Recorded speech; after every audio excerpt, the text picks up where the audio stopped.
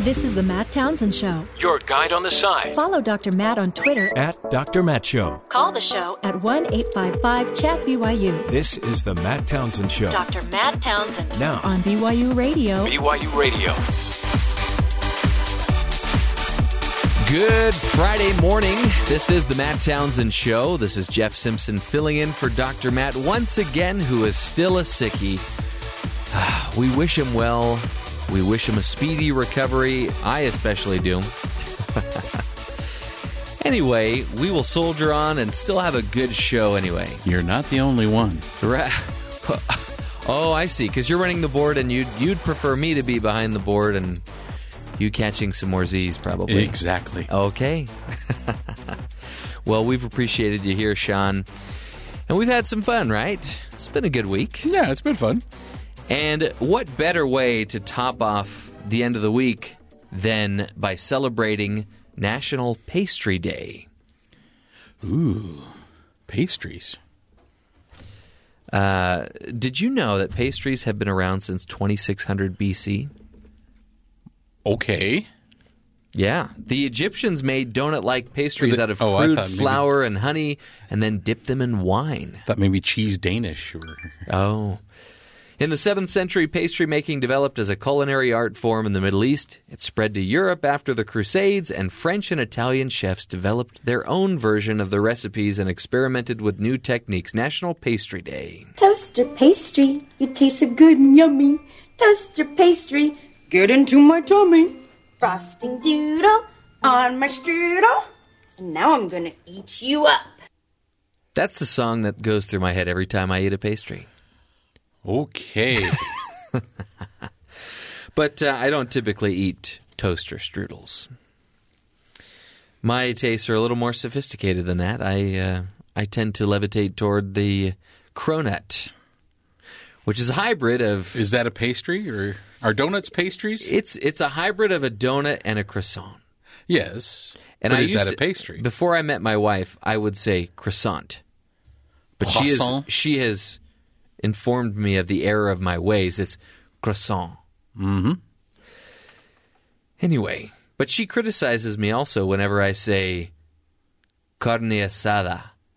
She says, just say carne asada. Anyway, I'm not... just a little jab. I love my wife. I really do. Don't hang out with me then, because I throw my Italian accent around all the time. Oh, I thought you were going to say you throw your wife under the bus. No. Well, okay. There's that, too. Oh, okay. Well, you and I are lucky to have him. Oh, that's true. And I'm sure Terry could say that, too, of his wife. Yeah, anyway. She's great. She's great. Tribute. You got to respond. She listens. She'll get mad. Tribute to Mrs. South from Terry South. You didn't say anything. I'm like, I'm sorry. It's also Lost and Found Day. The concept of having a place where people can come to possibly recover things they have lost dates back to 1805, where Napoleon Bonaparte, or Bonaparte, how would you say that in French, opened the first Lost and Found office in Paris. Objects found on the streets of the city could be brought there, and those looking for them could go there to see if their items had been brought in. Since then, the concept has spread all over the world. How often does somebody's iPhone show up in a lost and found box? My daughters did. Are you serious? I am dead serious. Wow. We were on a cruise last year. She dropped her... I don't know where she dropped her phone, but we went to the lost and found, and her phone was there. Oh, I love it. But you're on a ship. It's not like... It wasn't very usable when you're out at sea. Right. So, but, that's just proof that people are still good at heart. And when put in the right, when put under the magnifying glass like that, they'll do the right thing. Fantastic. I think most of the time that happs. Oh, not every time, but most of the time. Well, we'll be talking more about those fun day-themed topics later on in the program.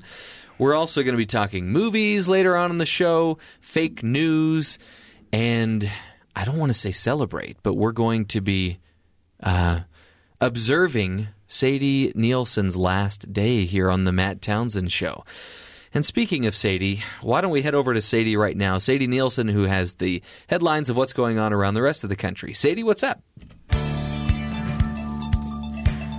President-elect Donald Trump will remain the executive producer credit on NBC's Celebrity Apprentice, even while in the White House, Variety reported Thursday afternoon. The popular reality TV series returns in a new year for its 15th season, featuring the new host Arnold Schwarzenegger.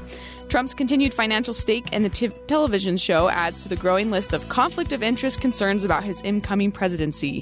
His involvement in the show also came under scrutiny this year after former staffers and participants on the show spoke to various outlets alleging inappropriate behavior by Trump during the show's tapings.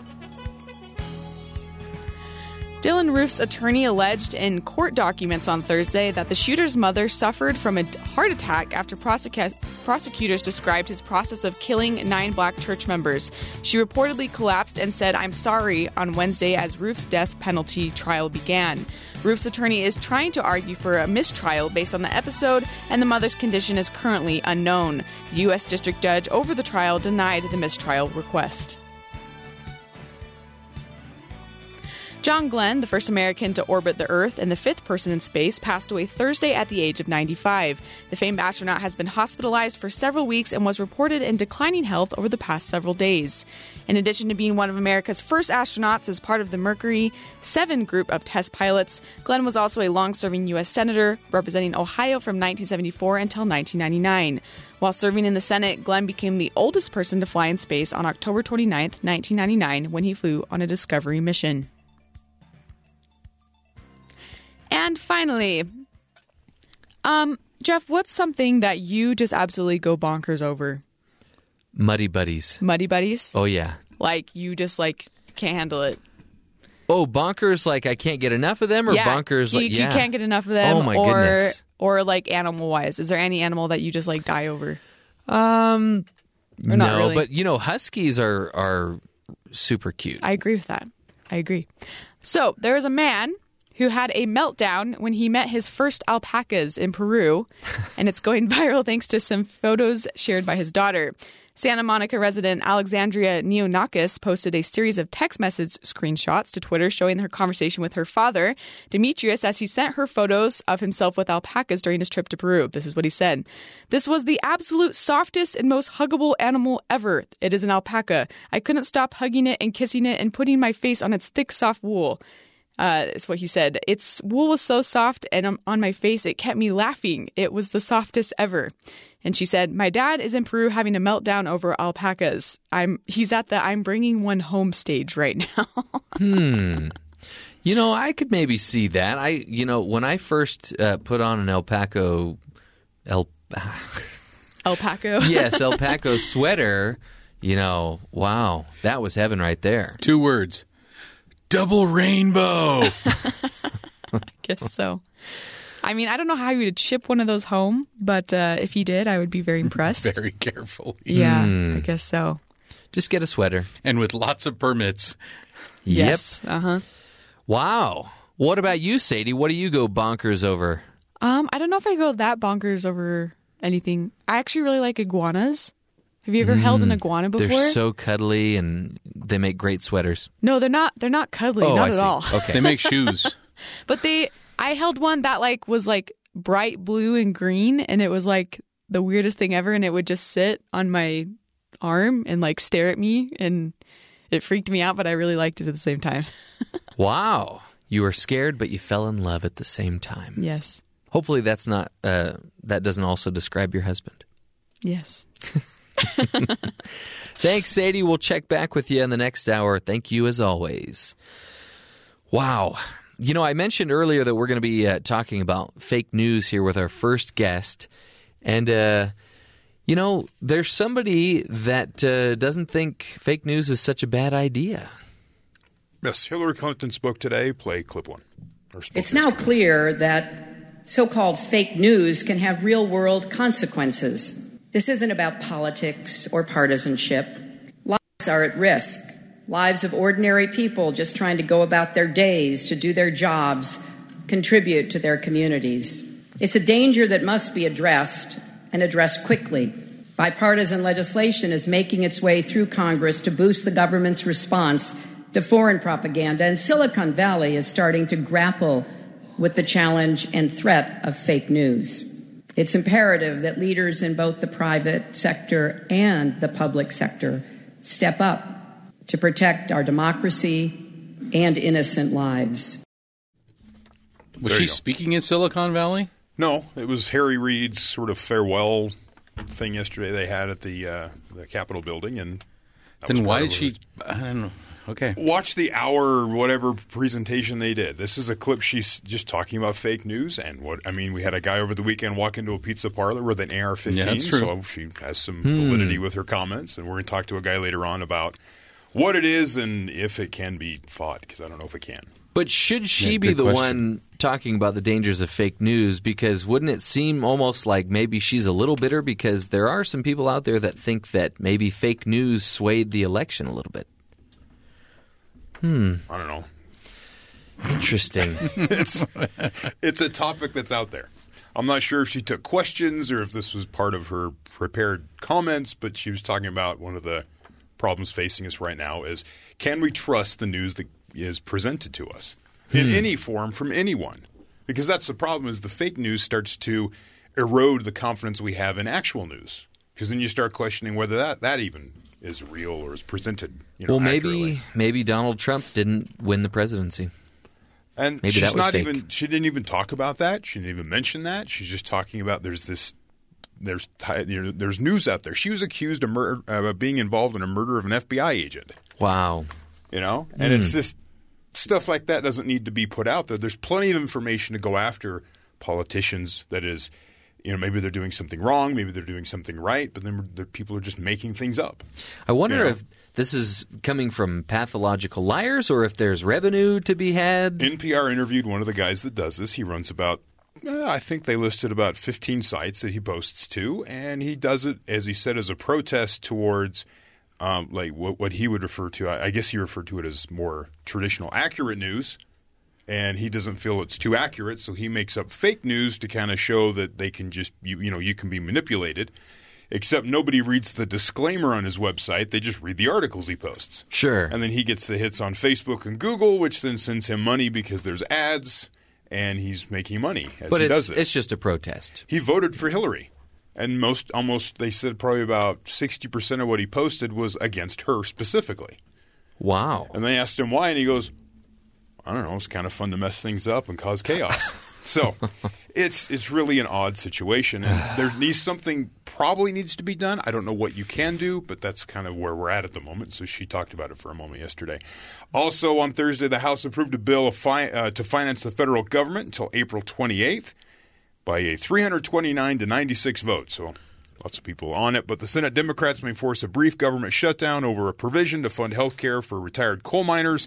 The current bill includes a 4-month extension of the miners' health benefits set to lapse on January 1st for at least 12,000 union miners and their families. But a senator from West Virginia says he will do everything I can to stop the spending bill if it doesn't have a 1-year extension so lawmakers can work out a permanent fix for the miners' badly underfunded pension fund. So we might have a budget to fund the government, or we might not. Stay tuned. Okay. Kind of need to get that done. It expires tonight. Yes. So yay. Trump continues his victory tour or thank you tour. I'm hearing thank you tour now, yeah. At first they called it a victory tour, then they went, wait a second, they backed off, called it a thank you tour. Clip 2. He talks about the first executive order he wants to pass. Will be to ask the Department of Labor to investigate all visa abuses that undermine jobs and wages for the American worker. To protect our country from terrorism and extremism, we will suspend immigration from regions where it cannot be safely processed or vetted. I've used the expression extreme vetting.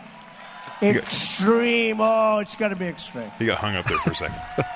We want people coming into our country. We want them coming in legally.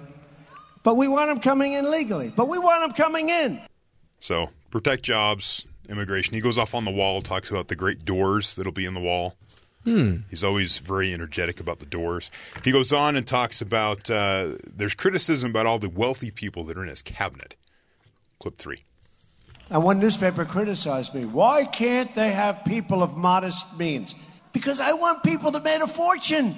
Because now they're negotiating with you, okay? It's no different than a great baseball player or a great golfer. I mean, we want the people that are going to bring, and they're so proud to do it. These people have given up fortunes of income in order to make $1 a year. And they're so proud to do it. And you watch what's going to happen. It's going to happen fast, too. So Trump's pick for Commerce Secretary Wilbur Ross, worth $2.5 billion.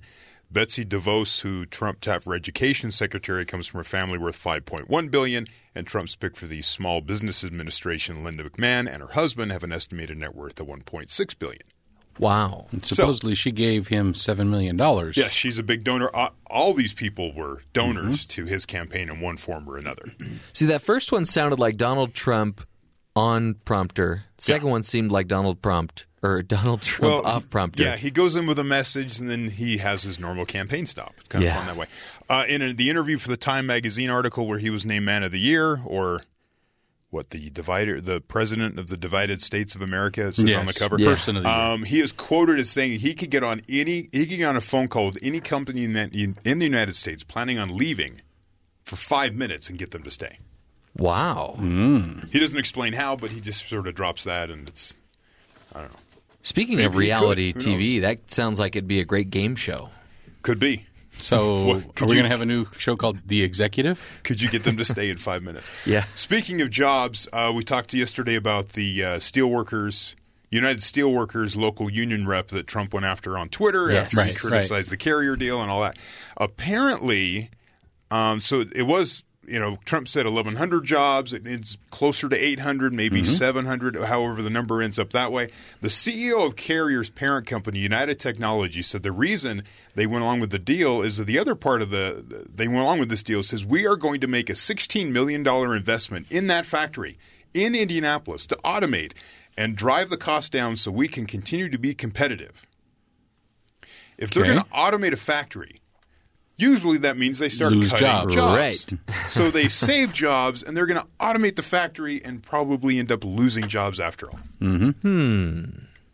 And he just went on TV yesterday on CNBC and went, we did this. Well, you still do need people to fix the automated machines when they break down. That's right. But not as many as who make – yeah, exactly.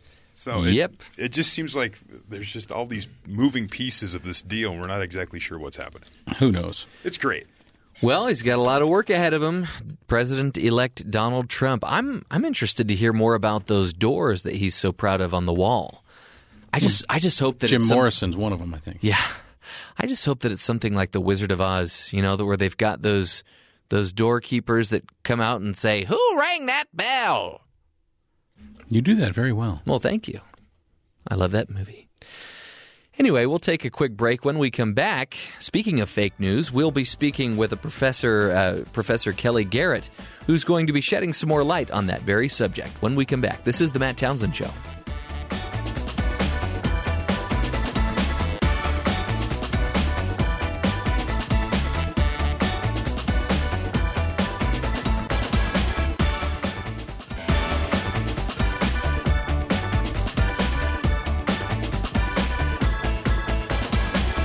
Welcome back to the Matt Townsend Show.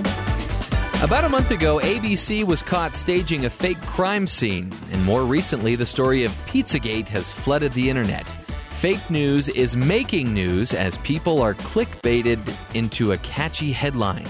Here to talk with us today is Kelly Garrett, a communication professor at Ohio State University, to discuss how news articles have so many fooled. Professor Kelly Garrett, thank you so much for being on the Matt Townsend Show. Oh, it's my pleasure. Thanks for having me.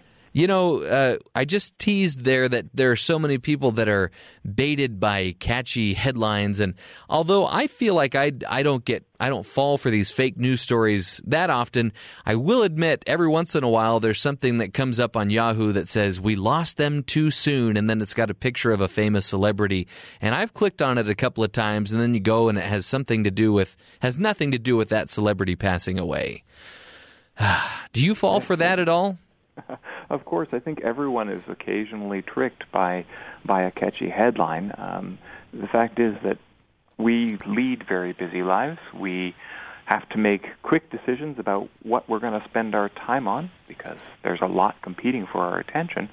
And so the shortcuts that we use sometimes lead us astray. We think, oh, that sounds interesting.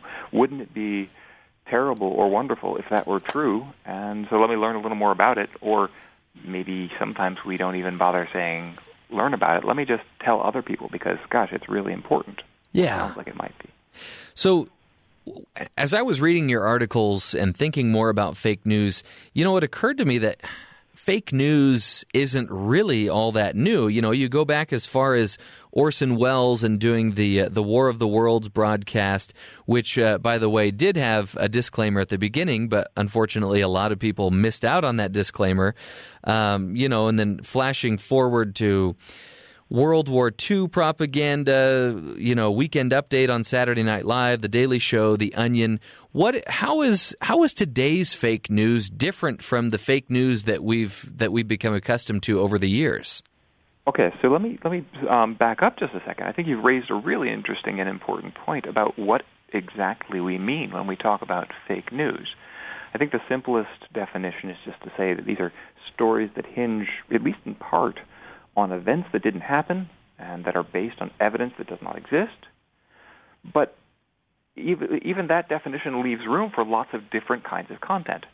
There's political satire, the stuff that's trying to make a political point, and that's often not accurate. The Onion has long produced content that it's fake, it's not based on reality, but it's also not intended to deceive, but rather to give people a chance to laugh or poke fun at people they disagree with. There's propaganda. These are the kinds of messages that are meant to convince supporters or convince people to support an issue or a candidate by telling them things that sound good. This policy will make your life better. This candidate is going to be bad for the country. If you can convince people of those kinds of claims with inaccurate news stories, you can maybe move people's votes.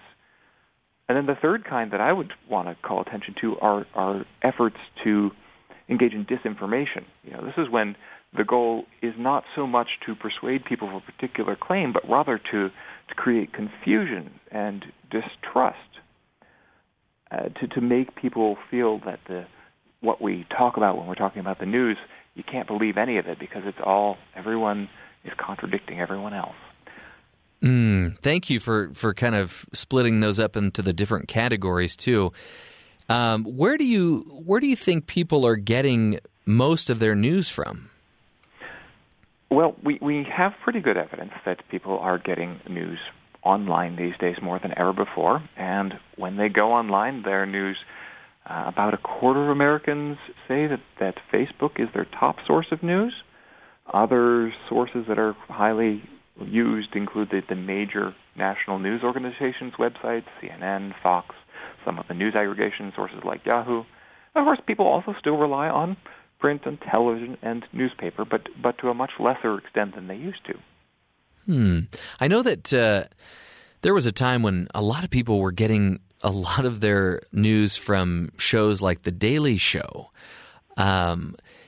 which, as you mentioned, is one of those categories that you were talking about, satire. In your article, you talked a little bit about filter bubbles. Can you tell us more about what filter bubbles are? Sure. The idea of a filter bubble is that these technologies that we rely on for our news are attempting to personalize the content that's provided to us. So the recommendations that show up in our news feed on Facebook, for example, those recommendations are tailored based on the kinds of content that we've engaged with in the past, based on the people that we follow or are friends with. And the concern, when we talk about filter bubbles, is that the things that are recommended to us end up being exclusively the kinds of things that we would be predisposed to believe. So if you are a Trump supporter, the idea of a filter bubble is that you would only ever see news that says Trump is doing great, and you wouldn't ever encounter any critiques of him. Similarly, during the election, if you were a Clinton supporter, you'd see just the opposite. One of the points that I've been trying to make is that filter bubbles are not as not as we often think of them. This kind of perfect insulation that people are never having contact with ideas that they disagree with. There's a lot of evidence that that's wrong. People do encounter things that they disagree with. The more problematic issues that we're facing today in this, the way people get news, is that we disregard or discount or distrust anything that is critical of the things we believe in and the candidates that we like. That's so interesting. You know, you mentioned people only being able to see coverage that is in line with their beliefs. It seems like after the election, whenever you turned on the TV and watched a late-night show, anything that was produced by somebody in Hollywood or in a production company, it seemed like such a somber event. And it made me think that there's nobody out there that is happy that Donald Trump is going to be the next president. So that's interesting. I think that there is a pretty wide range of views, and I think that, it's clear, for example, that the president-elect has been paying attention to the late-night programming, which is clearly critical of him. And so, again, the point that I'd try to drive home is that while there may be outlets that favor one side or another, people do tend to encounter a range of different kinds of views when they're consuming news, at least online. So these articles that are showing up on Facebook, we're learning that Facebook is kind of a big offender here with the fake news. Are any of these articles shaping people's political beliefs? What kind of an impact are they having on people? So first of all, I would back up and say, while Facebook has been in the news, I wouldn't I would be careful about saying, well, it's really only about Facebook. The kinds of content that we're talking about are being shared on Facebook, but before there was Facebook, or before Facebook was as popular a conduit for political news as it is today, the same kinds of stories were being shared over email, and they continue to be shared over email today. And before there was any of this online stuff, as you alluded to earlier in the conversation, fake news, stories that aren't true, propaganda, whispering campaigns, these have been a part of the American political scene for a very long time. So the role that Facebook plays, it's clear that there's a very high level of engagement with this kind of content, the content that there's a lot of engagement around satire and disinformation. And we don't yet know what role that has had on the 2016 election. In 2008, when I was looking at these questions, I saw that email, the use of political email, was the strongest predictor of people having inaccurate beliefs about the candidates in that election. And it was a stronger predictor than people's use of highly partisan political news outlets, suggesting that there was something unique, something special about the kinds of communication happening between people who know one another.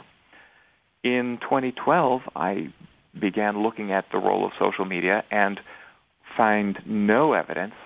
This work is still ongoing, but we've been looking in a variety of ways, and we can find no evidence that people's use of social media was contributing to misperceptions about the candidates. Email continued to be a powerful factor shaping people's attitudes, but not social media. At 2016, may be different. We certainly have seen a lot more news coverage around the fake news industry, the combination of satire, propaganda, disinformation that has received so much attention in Facebook and so much engagement. And so it will be very interesting to see whether that, in fact, shaped what people believe and whether it ultimately influenced which candidates they supported in the election. But that's an open question.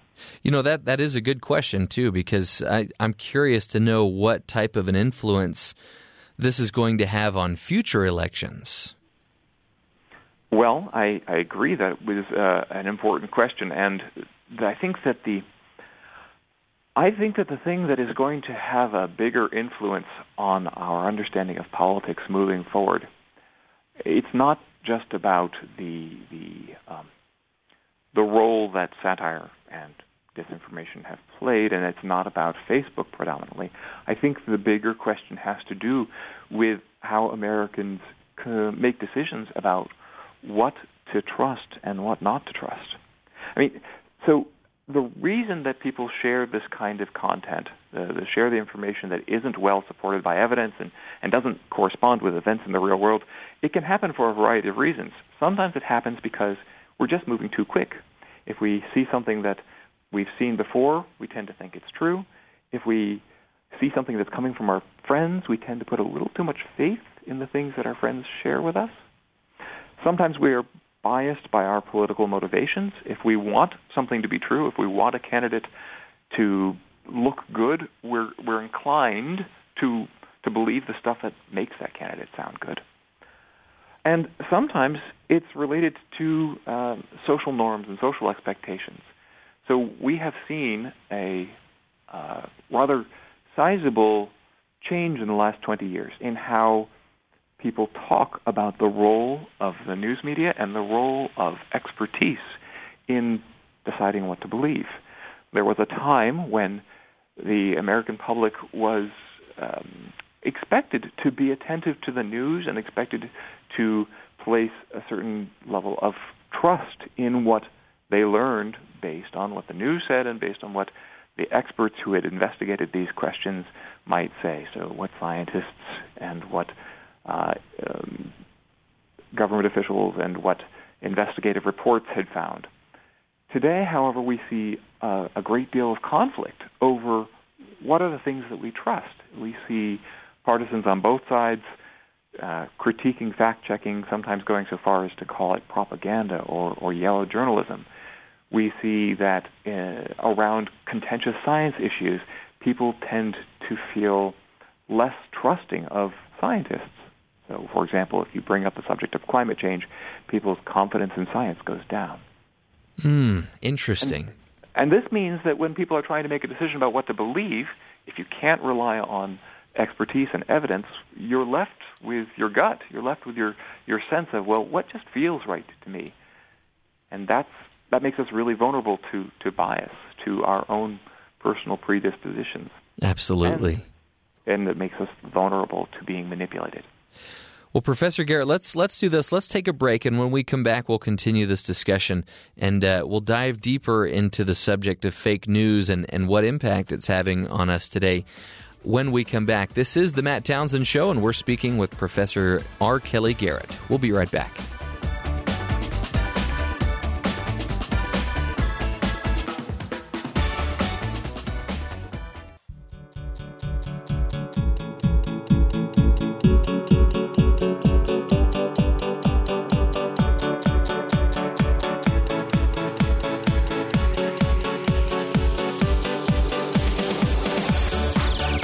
Welcome back to the Matt Townsend Show. This is Jeff Simpson filling in for Dr. Matt while he is away sick. We wish him well and a healthy and speedy recovery. We're speaking with Professor R. Kelly Garrett, who teaches communication at Ohio State University. He received his Ph.D. from the University of Michigan. His research interests include the study of online political communication, online news, and the ways citizens and activists use technologies to shape their engagement with political topics. His recent work focuses on how people's exposure to and perceptions of political information are related to their political beliefs. Professor Garrett, welcome back to the Matt Townsend Show. Oh, thanks for having me. I was hoping that you could kind of get into some of the numbers about how many people, what's the percentage of people that are being fooled by these fake news stories that are coming out? Well, so there are a variety of sources that provide estimates. It really depends on which questions, which stories you're talking about. I would suggest, first of all, that we don't need huge numbers of people to be persuaded for these stories to be damaging. You mentioned in the opening segment about the recent Pizzagate controversy and the fact that an individual was mobilized to take a gun into a public restaurant and fire his weapon because he had been convinced that there was something to the conspiracy theories that he was seeing online. We don't need a huge number of incidents like this for it to be a concerning precedent. Now, as for the precise numbers, I have some data that show, for example, that so in my data, I haven't looked at the kinds of fake news stories that have been talked about recently. I wasn't focusing on fake news that was circulating on Facebook specifically, but on the kinds of things that people were talking about during the election, the role of immigration, the role of the Affordable Care Act, the influence of violent extremism, and so forth. And so I don't have the data to answer the question that I think you're asking, but what we do see is that a sizable minority of people are persuaded of stories that don't have grounding in the truth. Now, it's difficult to know how much of that is due to Facebook or how much of it is due to the things people encounter online.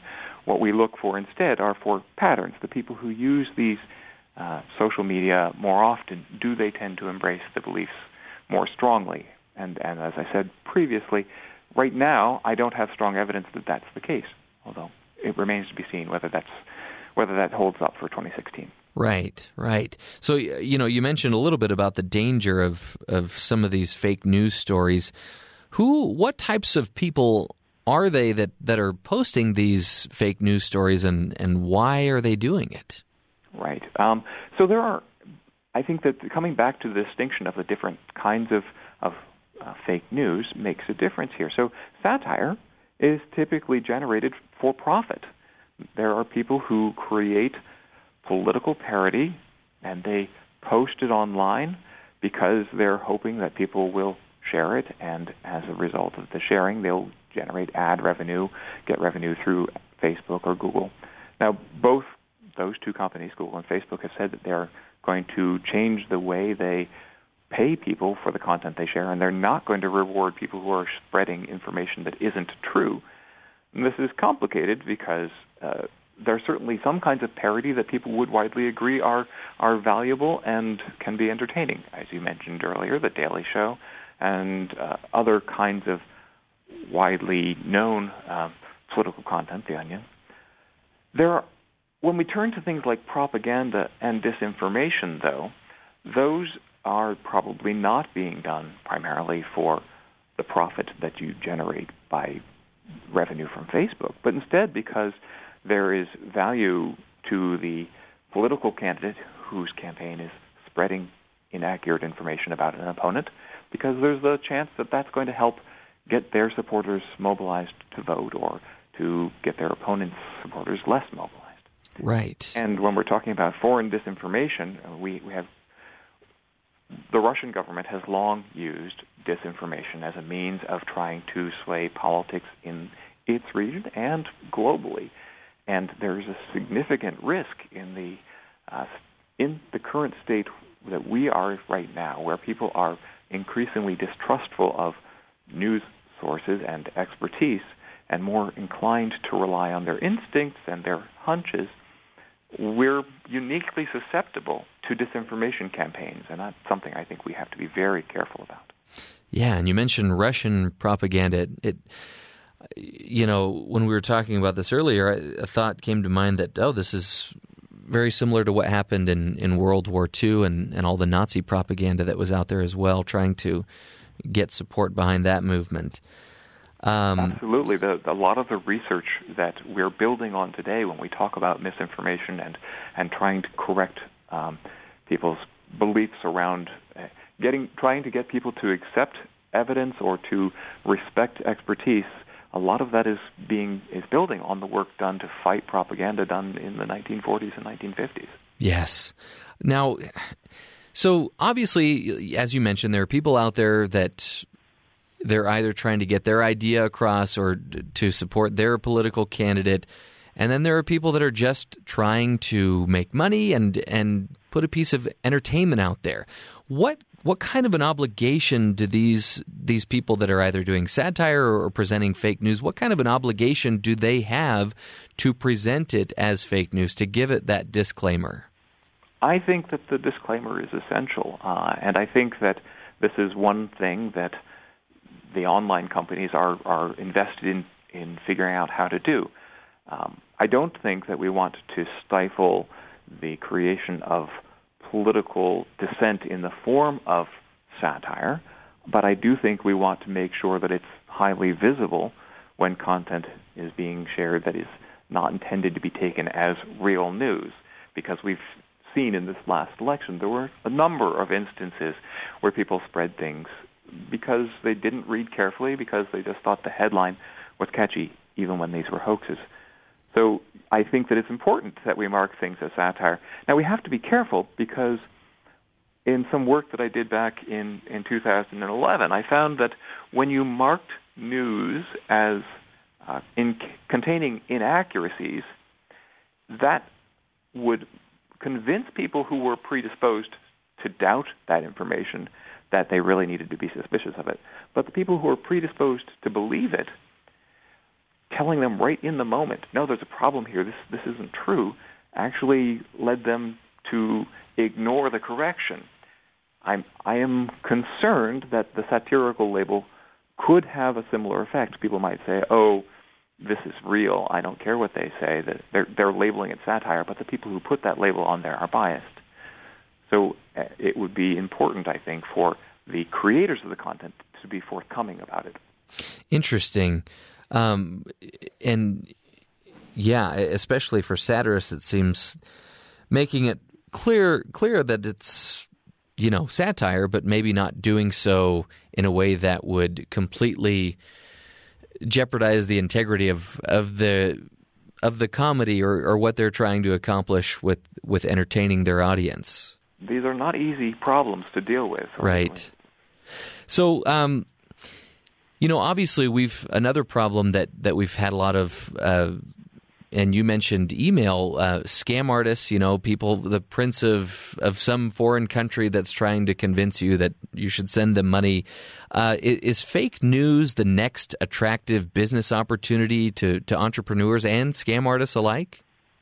I think that it has been profitable, and I think that's part of the reason that we've seen it's become so widespread. And I think that's precisely what Google and Facebook were responding to when they said they were going to change how they distributed ad revenue and weren't going to reward people for creating hoaxes and creating and promoting the dissemination of inaccurate news stories. Whether I do think that they're changing their financial model will dissuade some people. I think it will reduce the number of people who are doing it for profit. But the kinds of claims that you were referring to in the email, when people say, well, you can stand to make a lot of money real quick if you respond to this email and provide us with this kind of information, those kinds of scams are going to continue, and we may see them morph into more politically motivated scams that are playing off of people's fears and anxieties about the political situation. I think that's a risk that we'll have to watch for very carefully. Okay, so now let's talk a little bit more about Facebook. I know that you mentioned that Facebook obviously isn't the only offender in fake news, but why do Facebook posts and other social media sites that where you can post, why do those posts and groups tend to head south and turn hostile so frequently? So there are a couple things that are unique to communication on Facebook that I think make this problem more pronounced. One is that we are connected to people that we know, and so the recommendations that we get from those people, we tend to trust more than we would trust sources that we encounter on our own. There's been some really interesting work dating back 10 or 15 years now, looking at what people say they're willing to put their faith in. And interestingly, many Americans put more confidence in something that they hear from a friend than they would put into a professional news editor, someone who's actually trained in selecting high-quality content and separating truth from fiction. Those people they don't trust. They trust their friends who are just, like them. They're prone to making mistakes, just like you and me, prone to sometimes going too quick and clicking or sharing something that maybe we shouldn't have. They are even more trusting of computer algorithms than they are of journalists and editors. So that's part of it. We put our faith in the stuff that our friends share with us, and that leads us to lower our guard and maybe not vet the information quite as carefully as we might, as we probably should. And again, it kind of goes along with what you were saying earlier about maybe there's an underlying desire in these people to, depending on what their belief systems are, to believe what their friends are telling them because they want it to be true. That's true, and I would say it's also, that can be taken as, well, gosh, aren't other people silly? They're just so biased. They only want to see the world the way they see it. But I would frame it in a slightly different way so that everyone can recognize this tendency in themselves. None of us want to be fools. None of us want to be gullible. And one of the things that we guard against is being manipulated by the people we don't trust.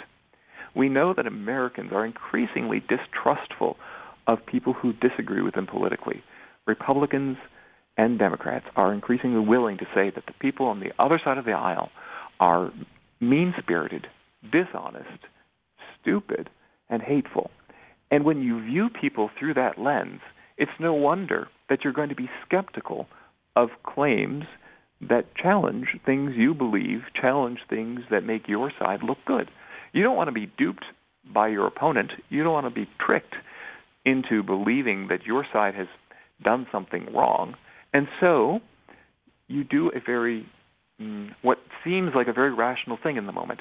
You scrutinize. You're a critical thinker, except that we do that differentially. We are critical thinkers when the news challenges what we want to believe, but we tend to accept without much consideration claims that affirm what we are already inclined to believe. Professor Garrett, as we wrap up the interview here, what is something that we can do to better arm ourselves or to not be so gullible? Where can we get more reliable news, and how can we safeguard against this? So I would suggest that the problem is not finding more accurate news. It is processing the stuff that we encounter with a little more care. Don't be so quick to take apart arguments that say that your side may be making a misstep or that the issue you believe in could have negative consequences. And don't be so willing to accept the things that inform that lead you to feel stronger about your own perspectives. I think that if we can be more systematic in our critical thinking, applying it to both sides, that can certainly help. Take a little more time before sharing something. Read the article through. Take a moment to decide, is this satire or is this intended as real news? If it's not being reported anywhere else, it's probably a sign that you ought to be careful before you spread it yourself. You don't need to be the first one out there. If this is important news, it is going to make it into the public sphere. People are going to hear about it. So don't be in such a rush. I think that the mistakes that people make aren't made because they are trying to do harm. They're made because they're trying to contribute to the world in a way that they think helps. We just have to be a little more careful about how we make those contributions. Professor Garrett, thank you so much for your time with us here on the Matt Townsend Show this morning. Professor Garrett is the communication professor at Ohio State University, and he's been talking to us about fake news. We'll take a quick break. When we come back, this is the Matt Townsend Show. We'll continue the discussion.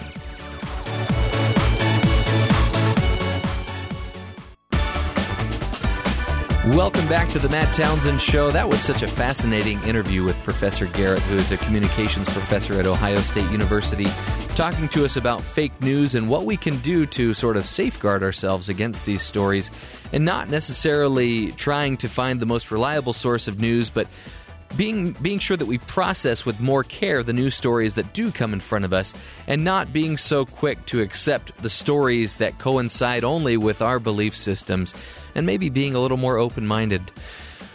We'll take another quick break. When we come back, we've got a lot more fun ahead of us, and maybe some more tributes to our wonderful Sadie Nielsen, who's celebrating or observing her last day here on the Matt Townsend Show. She's got a tear falling from her face right now. We'll be right back in just a minute.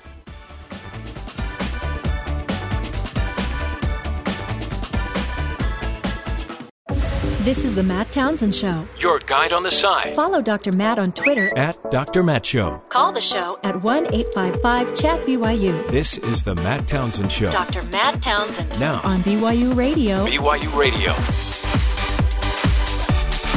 Good Friday morning. This is the Matt Townsend Show. Jeff Simpson filling in for Dr. Matt while he's sick. Here with Terry South, our producer, and Sean O'Neill, who once again has decided to wake up early and be the board operator for us. Thank you. Wake up. Huh? He's still asleep. Anyway, we're celebrating today Lost and Found Day. Anybody ever lost something and found it in the Lost and Found box or at the office? Anything interesting? Nothing? That's good. I've lost my mind. Did you find it the box? I've lost sleep. Okay. A little harder to find in a box or an office, but, well, it's good. It sounds like nobody in here has really lost anything. I don't want to say tangible because not to say that your mind or... Anything of value. Yes. Well... Anything that you personally value. I value my sleep. Something that you can hold in your hands, let's say. There we go. I think we've cleared that up. We're also commemorating Sadie... No, commemorating is probably not a good word. We're honoring Sadie Nielsen on the program today because it is her last day. So we'll head over to her in a second. We've got a lot of fun coming up on the show today. We're going to be replaying an interview with Tom English about tackling the myth of the self-made man.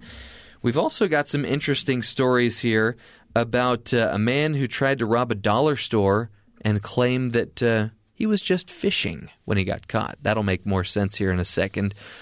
And also a woman who used not a very good object to search for something under her couch. Interesting. We'll get to that in a second.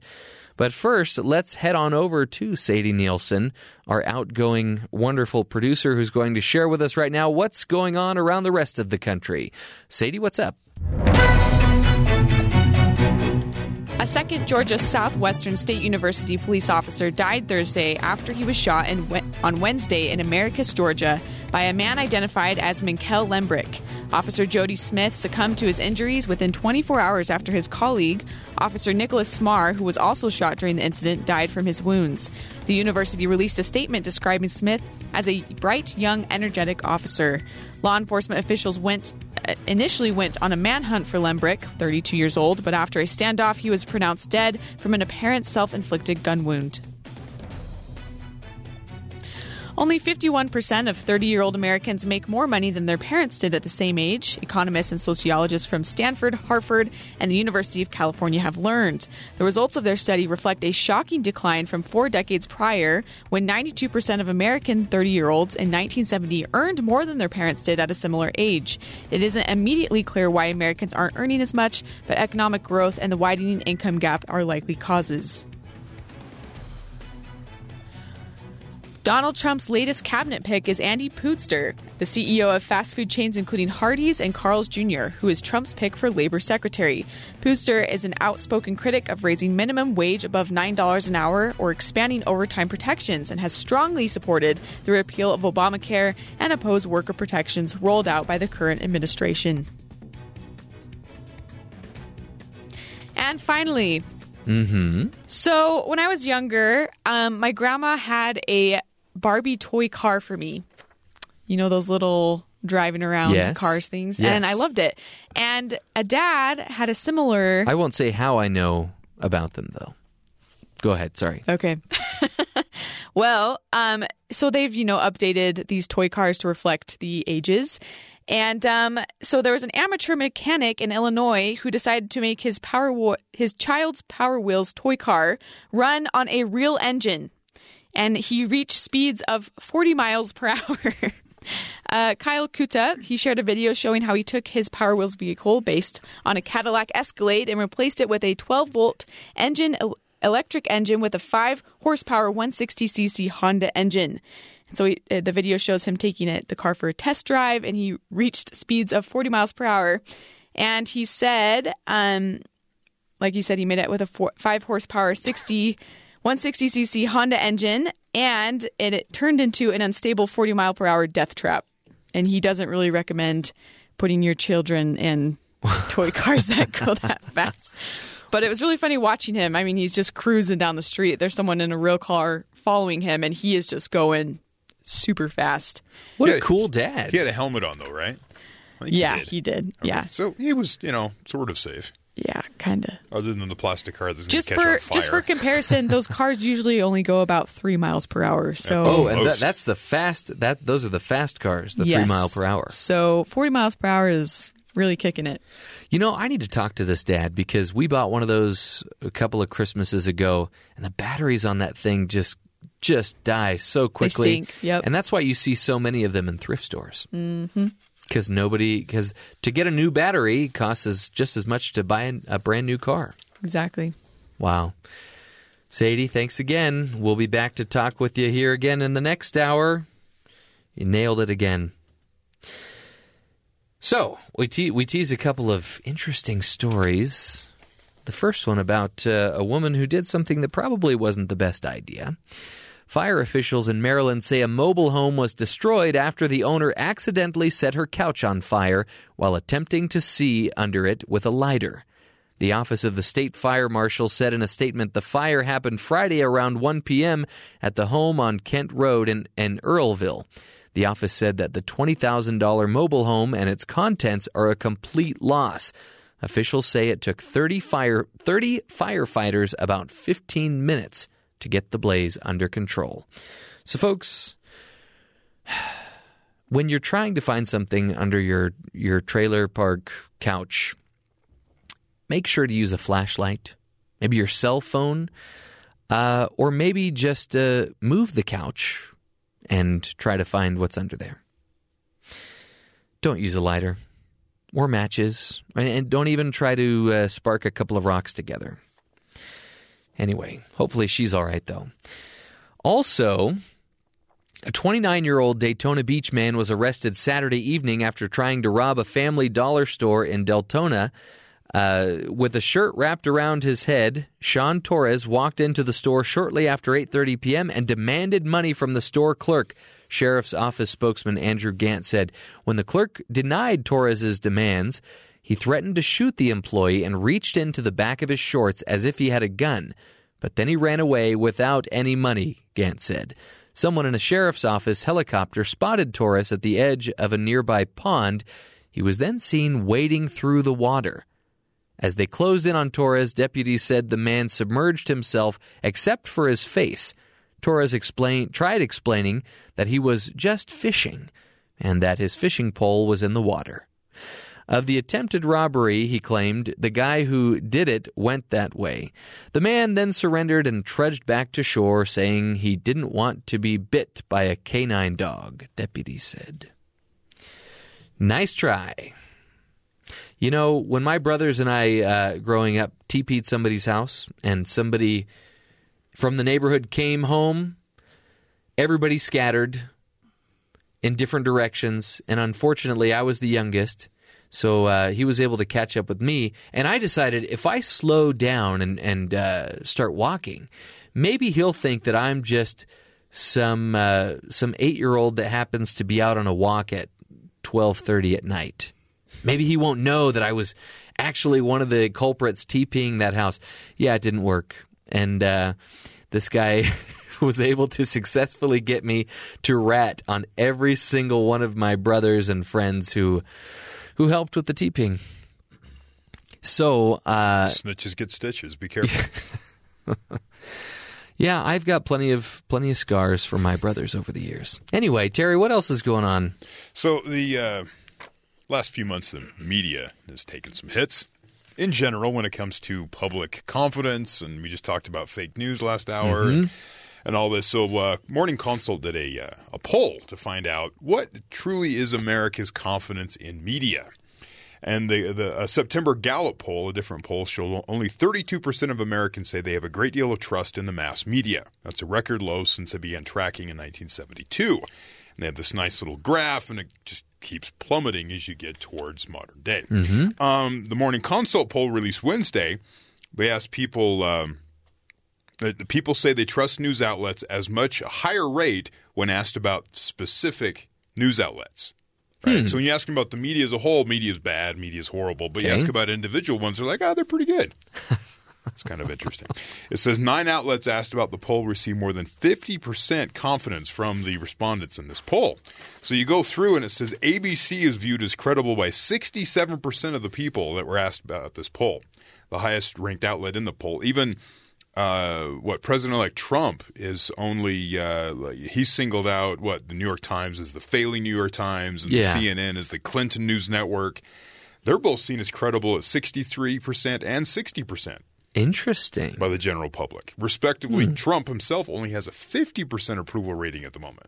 So is there like a 30% chunk of people that are just not going to accept anything that's presented on in these news organizations? You're going to have some that show that's absolutely not credible. Like ABC is at 9%, CBS is 10%, NBC is 11%. Ooh. Right?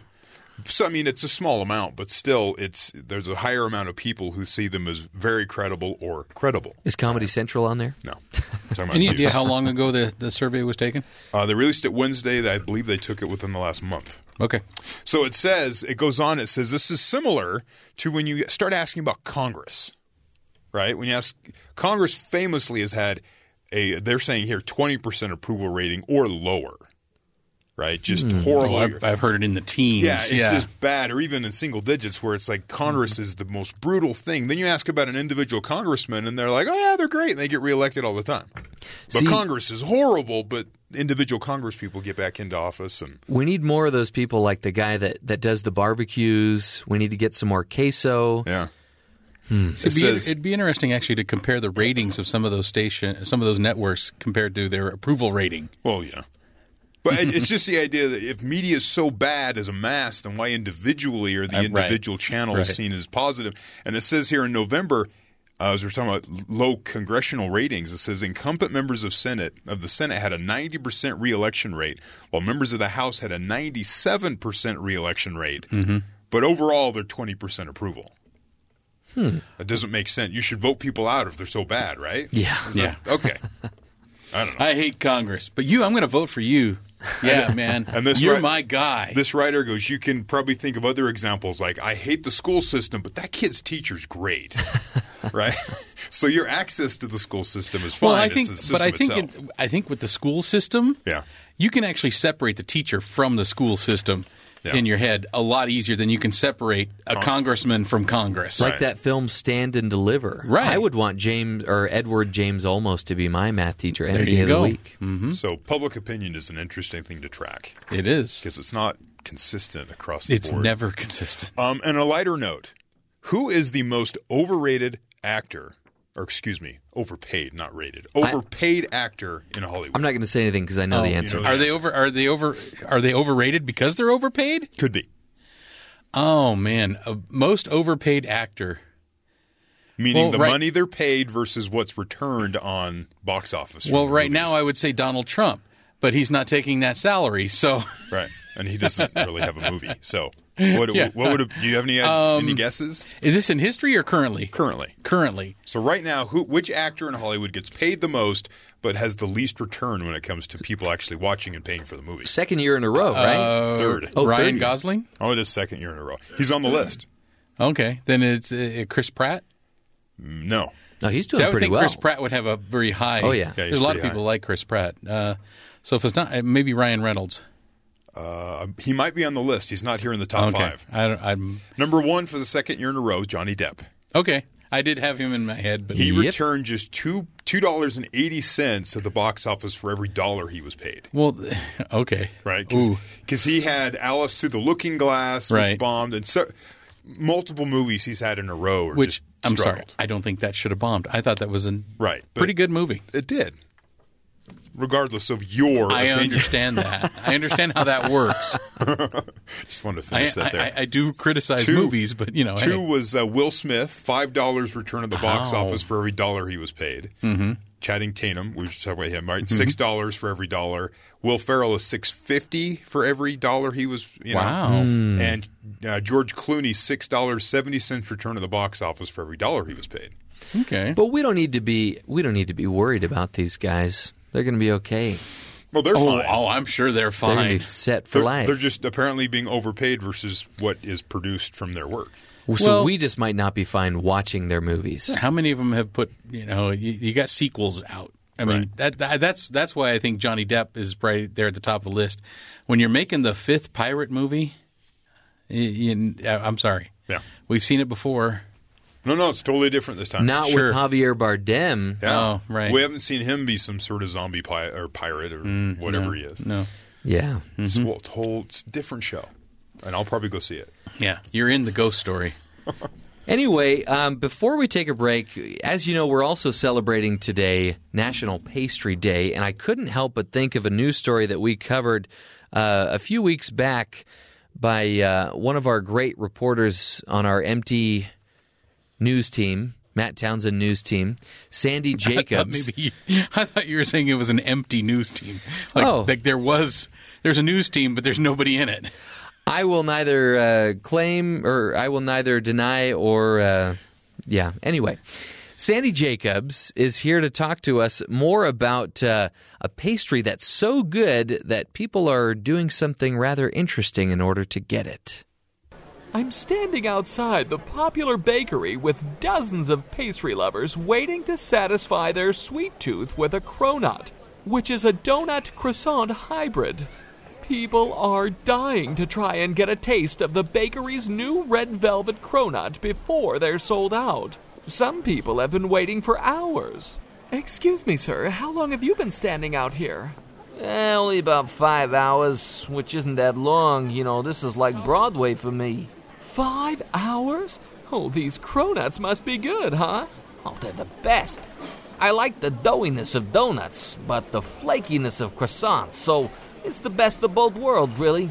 Now, there seems to be a strange odor in the air. Is that the cronuts? No, it's actually that dead body you just stepped over. Oh, my goodness, I didn't even notice. Few people do. We just had a body here last week when they released the banana cream pie flavor. Banana cream pie, that sounds good. So getting back to this red velvet cronut. Everyone, clear the area. All right, where is it? Where's the new cronut? Right through those doors, young man. Okay, coming through. Everyone step aside. With the Matt Townsend Show, I'm Sandy Jacobs. Thank you, Sandy. What a great and fascinating story about cronuts and what people are willing to do to get one. We're going to take a quick break. When we come back, you're going to hear from Dr. Matt Townsend, although he will not be in the studio. We're playing a repeat of an interview he did with Tom English about tackling the myth of the self-made man when we return. This is the Matt Townsend Show.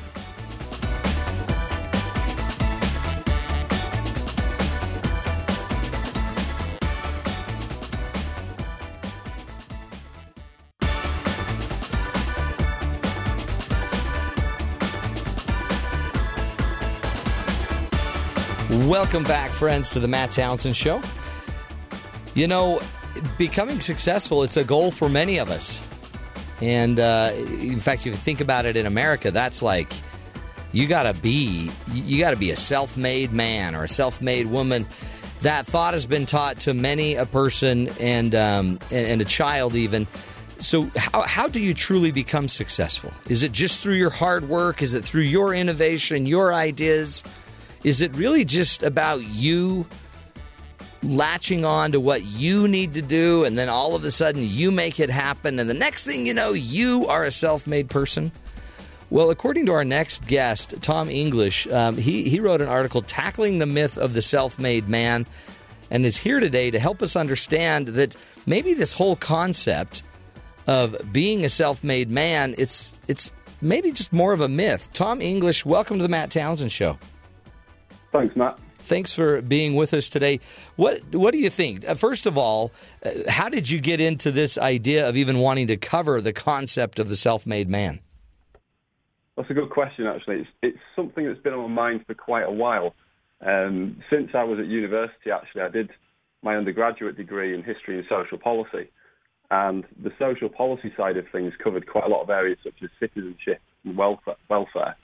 And I remember one of my lecturers once saying, I can't be doing with these people who say they're self-made, that they've done it all on their own and that they've made money all on their own and not give credit to anyone else, because, of course, everybody has to rely on somebody else. And I got thinking about that, and I thought, actually, that's a really good point. Who actually is ever truly a self-made man? And that certainly isn't to denigrate or dismiss individual efforts or contributions to becoming successful. But it's something that stuck with me, has that, and it's kind of played on my mind. I've always wanted to write a piece on it. I did actually put something on Stephen R. Covey's Facebook page. Oh, did you? Yeah, when he was alive a few years ago, before his passing, I actually put something on one of the comments about how I didn't believe there was anything as such as a self-made man, and that it didn't actually exist in its purest form. And he reposted that as a discussion point, and it got some quite interesting discussion going, because I think, in a sense, it is a paradox, isn't it? On the one hand, I'm saying I don't actually think that the self-made man in its purest form exists, but on the other hand, you have to do something, right? You don't just rely on other people to do it. You have to have some get up and go. And that's why in the article itself, I actually used the example of Rocky, the Rocky movies, because I absolutely love those films. They're hugely inspiring. They're very well put together. They're great stories. They're very clear, very understandable to a large audience. And yet, they seem to imbue the sense of individual achievement. But yet, when you actually watch them, you couldn't go away from any one of those films and believe that Rocky's actually done it all on his own. You wouldn't dismiss the role of Adrian or of Mickey or any of the other characters in the film. So I thought it was quite an interesting paradox to address, because I think sometimes when we do get successful, we can get wrapped up in ourselves and think, well, look at me, I'm the man, I've made it. Yeah, and it's almost like you said, paradoxical, because they are showing their success. And in the movies, for example, they show all of the people around that were part of the game. But it's almost like we like to elevate people and make it about one person instead of making it about the unit that got them there. Yes, I would agree with that. And just on this topic, I was reading an article by a business academic called Henry Mintzberg. And this article was actually, I think it was about 10 years old. He wrote it in the Financial Times. And he's basically arguing in the article that what we need is more communityship and less leadership. Because the issue with leadership, I'm fascinated by leadership. I find it extremely interesting how leaders can influence the success or failure of an organisation. But actually what leadership can do, and what focusing on leadership too much can do, can actually reduce the success or failure of an organisation to one person. So say one organisation is really, really successful. I think one of the quotes in his article is, show the media a successful organisation and they'll show you a successful leader, as if it's all hinging on that one person. Right. And anybody who's worked in any organisation, be it, a success or otherwise, will tell you that there are certainly an awful lot more components to it than just one man or woman at the top. So true. That's an interesting concept, communityship.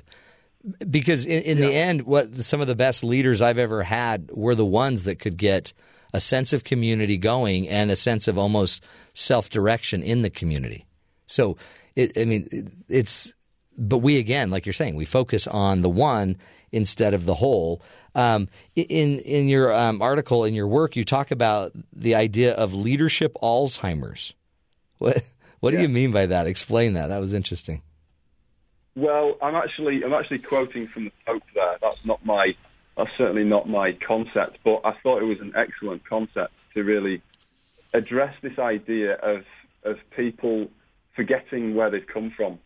Once people get to a certain level of success or elevation, it's the idea that people forget where they've come from, and more particularly that they've forgotten who has helped them to get there in the first place.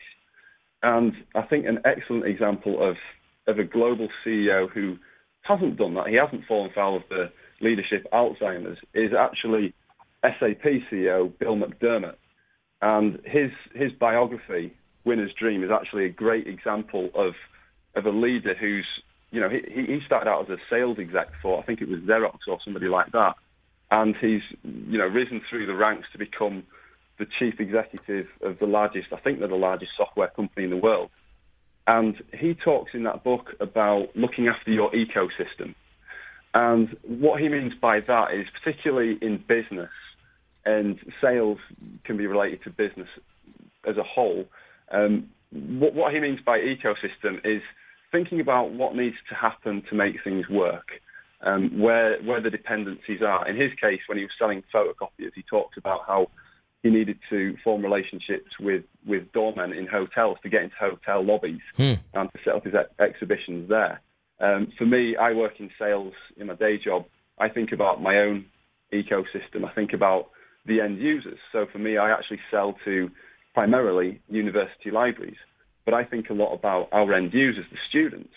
And they're a very big part of the ecosystem within which I work. So I think that the leadership Alzheimer's, it's very much about forgetting that, forgetting those who've been involved in helping you to be successful, those with whom you've had to collaborate and add value to get to a position of elevated status. Yeah, it's an interesting thing because when you get into the sales world, you always hear, the bosses, the managers saying, it's about your network, get as many people, make those calls, build those relationships.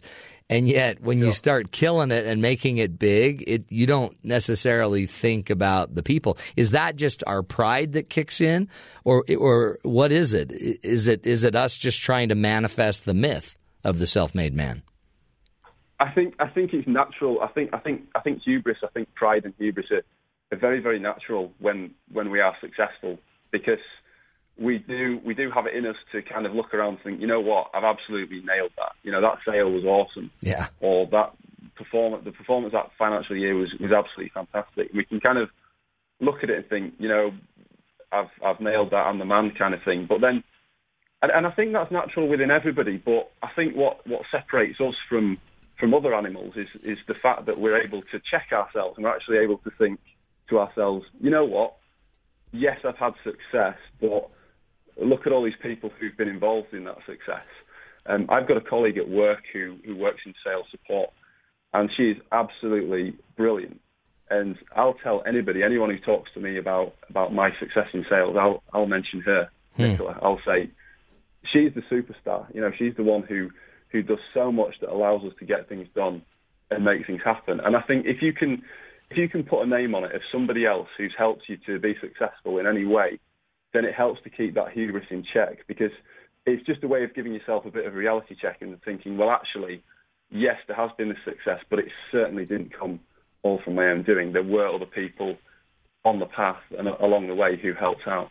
Oh, it's so true. And yeah, just always having to accept, because people will give you praise and you'll get all this attention because you made the big sell or whatever. But to be able to list everybody's name that was part of it every single time, you also probably ensure your success tomorrow as well.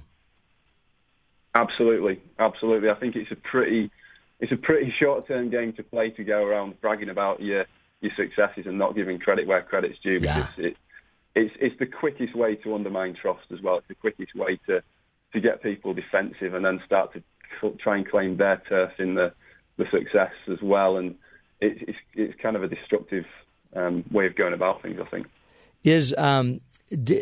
As we kind of talk about this, because this I don't know if you ever heard about it in the United States. There was a lot of issue about President Obama making a comment about business people, that business people didn't make their money. They didn't make their businesses on their own. And it turned into like a big push, because a business owner's like, are you kidding me? But then but President Obama was talking about roads and about taxes that have paid for roads and have created an infrastructure that made it so if you're blessed enough to live in the United States, you already have a hand, a leg up in the rest of the world. To what degree do we continue to give credit? Where does this credit ever end for how we became successful? Because it goes everywhere and for years and generations, really. Sure. It absolutely does. And I think being mindful of these factors like roads and the internet and things like that are actually critical to the success and the operation of many businesses, I think that's really, really important. There's a phrase that my mum used to use when I was growing up, and it referred to assistance that you've got from others who've gone before. And the phrase that's used was drinking from wells that others have dug. And I really like that phrase because it kind of talks about infrastructure. It kind of talks about the building blocks that need to be in place for you to get some goodness or some value. So water, of course, is essential to life. And this idea of, somebody else going before you and being a trailblazer in doing something that allows you to then subsequently go on to achieve something yourself. I think that's a great idea, and it's a great way of looking at things because we all benefit from infrastructure. That's just an absolute fact. Irrespective of anyone's political views, whatever they think about President Obama or his comments or the context they were made in, nobody can actually deny that, like a trucking company, for example, they need roads to go on. If there are no roads, then they're going to have a much harder time getting goods from A to B. And the same with any business that relies on the internet as well. There's so many businesses now that have started because of the internet that it's absolutely impossible to not recognise the value and the necessity of sound infrastructure. Let's take a break. Again, we are speaking with Tom English, who wrote an article tackling the myth of the self-made man. He's walking us through just some of his learnings of life and the importance of understanding that we're all drinking from wells that others have dug. The wisdom of Tom's mom. That's pretty cool. Again, still impacting the rest of the world and Tom as well. We'll take a break, come back, continue this discussion, hopefully find some more solutions for how we can make sure we are recognizing all those in our lives that have made a difference in who we are. We'll be back. This is the Matt Townsend Show, helping you see the good in the world.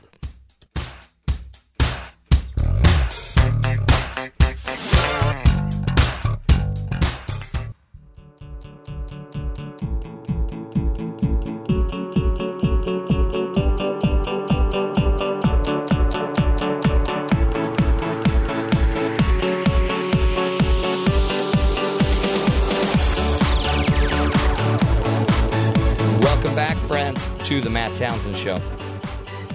We're learning a lot, the importance of focusing on communityship, not just leadership, and the ability to not forget how you got where you are. And there's something powerful, I think, about being able to stay connected to your ancestors, to your history, to everything that makes you be able to live the life you're living today. And I think the minute we disconnect from that, we're in trouble. Tom English is joining us. Tom is an award-winning, innovative field sales executive. He works with Gale Business Unit in England. He's also involved is an involved community member. He's a non-executive director of Unity Homes and Enterprise in Leeds, England, and wrote a wonderful article tackling the myth of the self-made man. Tom English, welcome to the show, my friend. Thanks, Matt. Great to have you. Talk about the way that just some ways that you've seen to stay connected to the idea of being a community-made man, raised by the village man, instead of taking it all on and thinking you're the cat's meow. Good question. Well, some years ago now, I'll say some years ago because it's actually 7 years ago, believe it or not, but it's 7 years since I became a non-executive director at Unity Housing Association, and that was a purely serendipitous opportunity. I was basically coming to the end of my undergraduate degree, and I needed to decide what I was going to do for a career. And at that particular time, I decided that I'd like to work in social housing. And so I actually did a master's straight after my undergraduate degree in social housing, and that led me to an opportunity to become a non-executive director, a board member at Unity Housing. At the time, I thought, are you crazy? Why are you asking me to be a board member? What do I know about life? I was a 20-something-year-old guy everybody else on the board was about 20 years my senior, or thereabouts, and I really wasn't sure about it, and I thought, you know what, I'm gonna give this a go. And for about the first year or so that I was there, I didn't say a whole lot. I just sat there and listened and observed, and really wanted to understand more about the organisation. And it's fair to say that over the past 7 years that I've been there, I've really grown to love the organisation because of what it does. It was actually first established in the 80s as a response to institutional racism within social housing.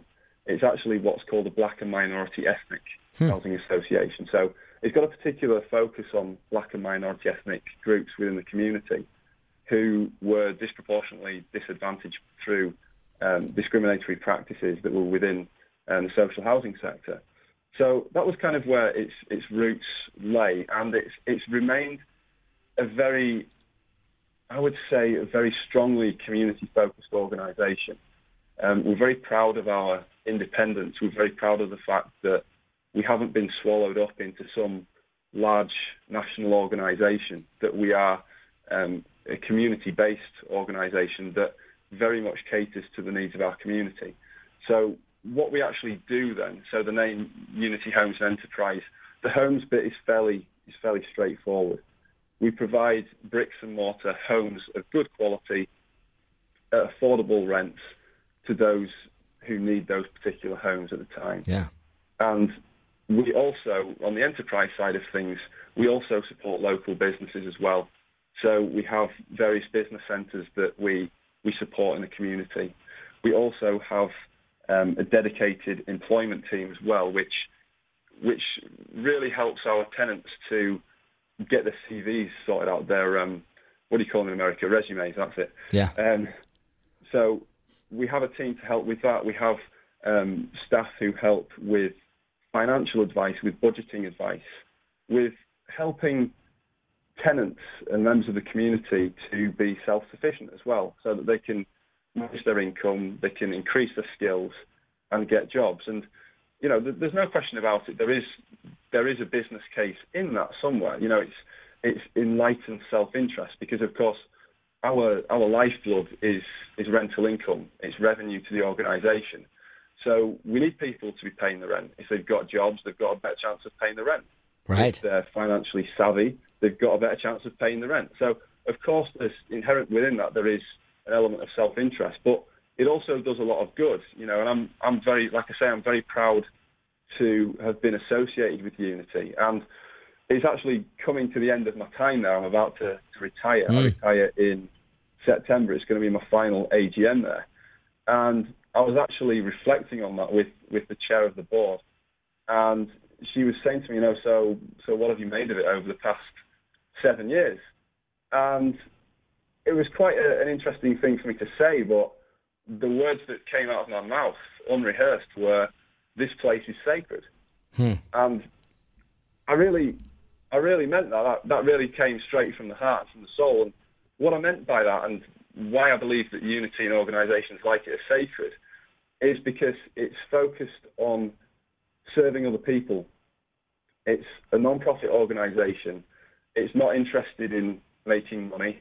It's not interested in profit or anything like that. It's motivations of my fellow board members are to help people, to help the organisation to be better, to grow, so that we can help more people. And you don't see, or I don't see a lot of that in the world at the moment. If I'm perfectly frank, you know, this is just my anecdotal evidence. I see a lot of people trying to monetize things all the time. You know, they're trying to look for an angle. How can we make money out of this? Mm-hmm. You know, how can we charge for this? Whereas at Unity, I sit at a board table with about, I think there's about 11 or 12 others, maybe a few less than that. And I see passionate people. I see people having, you know, real serious discussions about strategy and how to help things in the community more, how we can be better, how we can improve. And, you know, it's all for the purpose of making the world a better place, but making the world a better place, not overextending ourselves and trying to fix every problem that exists. Yeah. But working within very clearly defined sphere of influence. Tom, do you sense that, because as you were telling that story, you have this long history. You're one that institutionally in the organization has a lot of these connections over the years. You saw the beginning, the middle, and to the present. I wonder sometimes if we forget, we might forget kind of what created your organization simply because when Tom English is done and retires from it and moves on, others may not have seen that history. They may not have remembered those names or those experiences. And I wonder if sometimes we create the self-made myth simply because we're always with ourselves, but we don't always see the history like you did. Yeah, and that is a good point. I think context is really, really important, and it's a conversation I was having with our chair along the lines of, how do we keep this place special? How do we keep the integrity of the organisation once myself and others move on from it? And it's really, recruiting the right people is really, really important. Recruiting the people who have that sense of social purpose and who are really connected with that, who really engage with that. Yeah. Because history is important.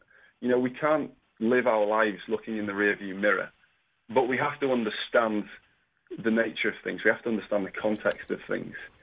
And that can be extremely useful in determining where we want to go as well and our future roadmap. So I think it's about perspective. I think it's always about making sure we have a sense of perspective and about being self-aware. And self-aware, if I talk about sales, self-awareness is one of those intangibles that is absolutely crucial.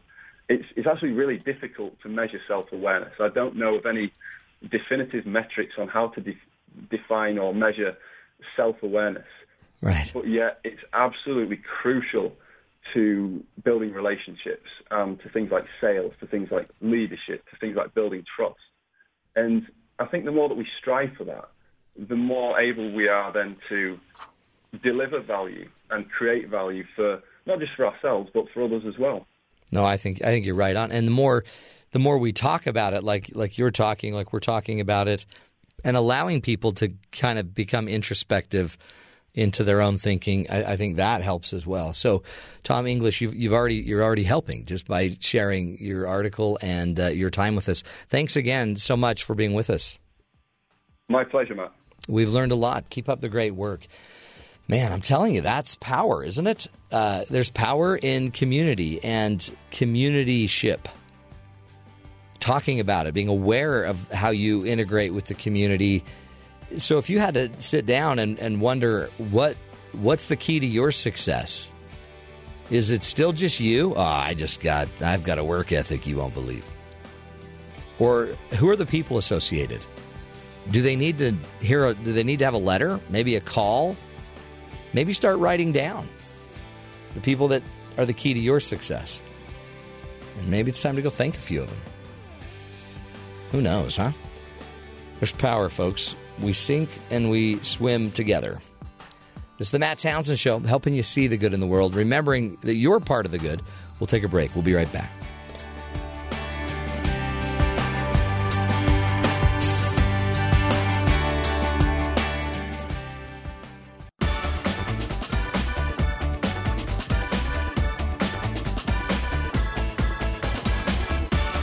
Welcome back to the Matt Townsend Show. We're wrapping up this second hour here. And we're still Dr. Mattless, unfortunately, but we do wish him well. We want him to come back, but we want him to come back healthy.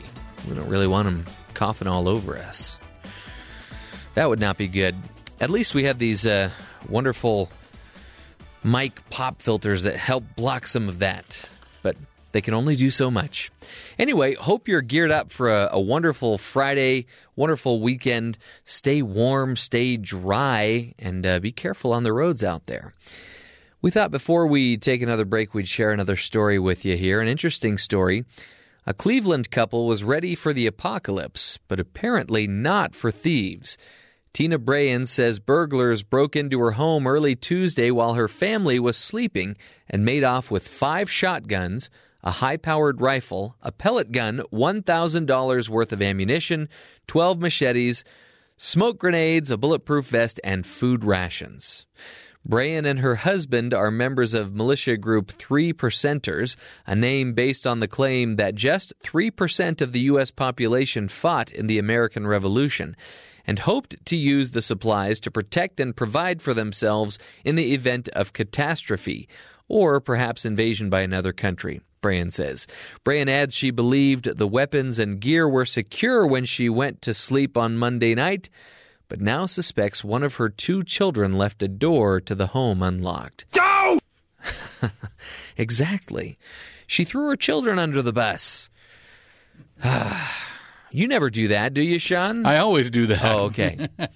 Yeah. No, I try not to. Well, that's too bad. It is kind of ironic. Maybe they needed to have invested in a security system or something. If you have weapons in the house, that's not a bad idea, especially that many weapons.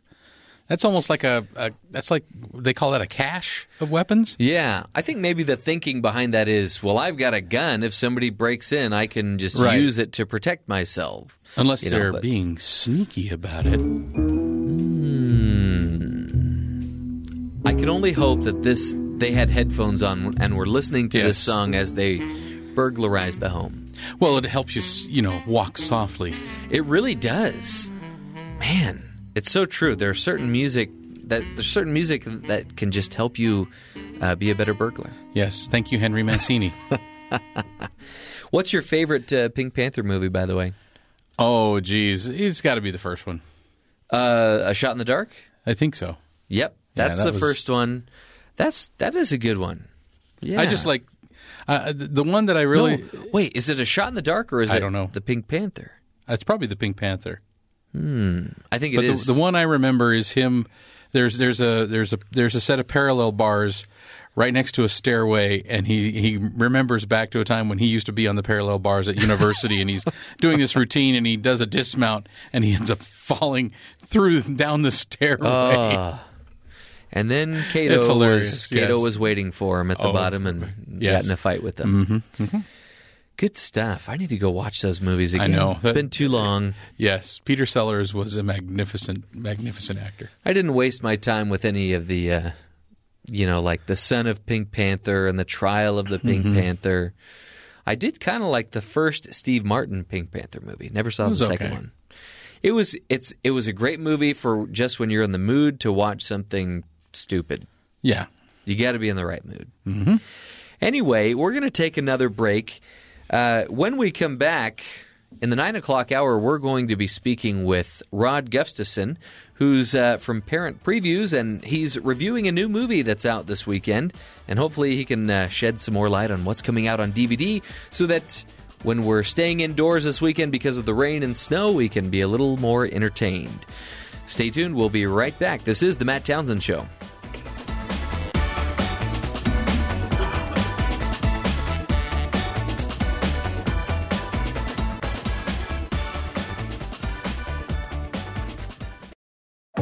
This is the Matt Townsend Show. Your guide on the side. Follow Dr. Matt on Twitter at Dr. Matt Show. Call the show at 1-855-CHAT-BYU. This is the Matt Townsend Show. Dr. Matt Townsend. Now on BYU Radio. BYU Radio. Good Friday morning, everyone. Welcome back to the Matt Townsend Show. This is Jeff Simpson filling in for Dr. Matt while he's away sick. We wish him well. We wish that cough would go away and also that he would stop watching so many episodes of Arrow while he's home recuperating. I've never seen it. It's probably a good show. Terry, have you seen it? Arrow? Yes. Okay. And no comment on the... Just trying to stay contained. All right. Okay. I liked it. Yeah? It's not bad. I'm not a regular viewer, but it's not bad. All right. Well, we'll still tease him when he gets back. Mm-hmm. But he called himself a nerd for watching it, so... Yeah, it was a subtle dig. We're just going to leave it alone. Yeah. Today is also National Pastry Day. I've got a ball of pastry. What shall I do with that? You've got to roll it, roll it, roll it. till you roll that This is an acting song, so everybody do the motions with it. Roll it until you roll that pastry flat. I think we need more action songs like that on a daily, maybe hourly basis on the show. I thought this was Dr. Matt's show, not Captain Kangaroo. Well, he shouldn't have gotten sick. That's all I'm going to say about that. Anyway, so enjoy a pastry. And even if you don't consider a cronut a pastry, I would like to put in a plug for the cronut, the hybrid of the donut and croissant.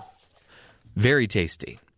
It's also Lost and Found Day, so hopefully if you lose something, you can count on people's good nature to return it and get that iPhone back, get that lipstick tube, that USB drive. Do people still carry those around very much, jump drives? I don't see them that often, but some people do. I know we lost a host. Are we going to be able to find it? Hope so. Okay. We still need to look a little harder. Where is the BYU lost and found? I don't know. I'll let you know when I find it. It is also in this hour, we will be having Sadie Nielsen's last news break. Hopefully not ever. But, she shook her head, so that's good news. Speaking of Sadie Nielsen, let's turn it over to the incomparable Sadie Nielsen to give us her last news break. Let us know what's going on around the rest of the country. Sadie, what's up? Authorities say at least 2 people have died and others are hurt following a 30-vehicle pileup in a snowy Issaquah, Michigan interstate near the state capital of Lansing. Michigan State Police are blaming the slippery conditions for the Thursday morning crash on I-96. The pileup forced the closure of the highway in both directions. Several crashes have also been reported on Detroit area freeways. The International Union for Conservation of Nature on Thursday listed the giraffe to its vulnerable status, meaning the animal is at high risk for extinction. It moves up from the category called least concern. The reason is there was a sharp 36% to 40% decline in giraffe populations in recent decades. In 1985, the group said there were as many as 163,452 giraffes. Now the estimate is 97,562. Scientists fear if poaching rates continue, giraffes will be gone in the next 2 decades. For the first time since 1993, life expectancy in the United States has dropped significantly for the entire population, not just certain groups. On average, Americans can now expect to live 78.8 years, according to the Centers for Disease Control and Prevention report released Thursday, a statistically significant drop from the 0.1% year last year. Though this doesn't sound like much, it may foreshadow a larger dip to come, or it may prove to be a glitch reversed when 2016 numbers are released next December. And finally, Jeff, do you like Mexican food? Oh, I just went to Maria Bonita's yesterday and got so stuffed that I didn't have dinner. Wow. So, yeah, you're a little obsessed with it, maybe. Yeah, if I could have it every day, I would. Okay, well, this man seems to be very obsessed with it, or at least he really likes Mexican food, because he became the first competitive eater ever to finish a California eatery's famous 5.5-pound burrito. YouTuber Joey TV was on hand to film Pablo Martinez, the 18th ranked competitive eater in a major league eating competition. He tackled a 3-foot-long anaconda burrito at the Taqueria. How do you say that?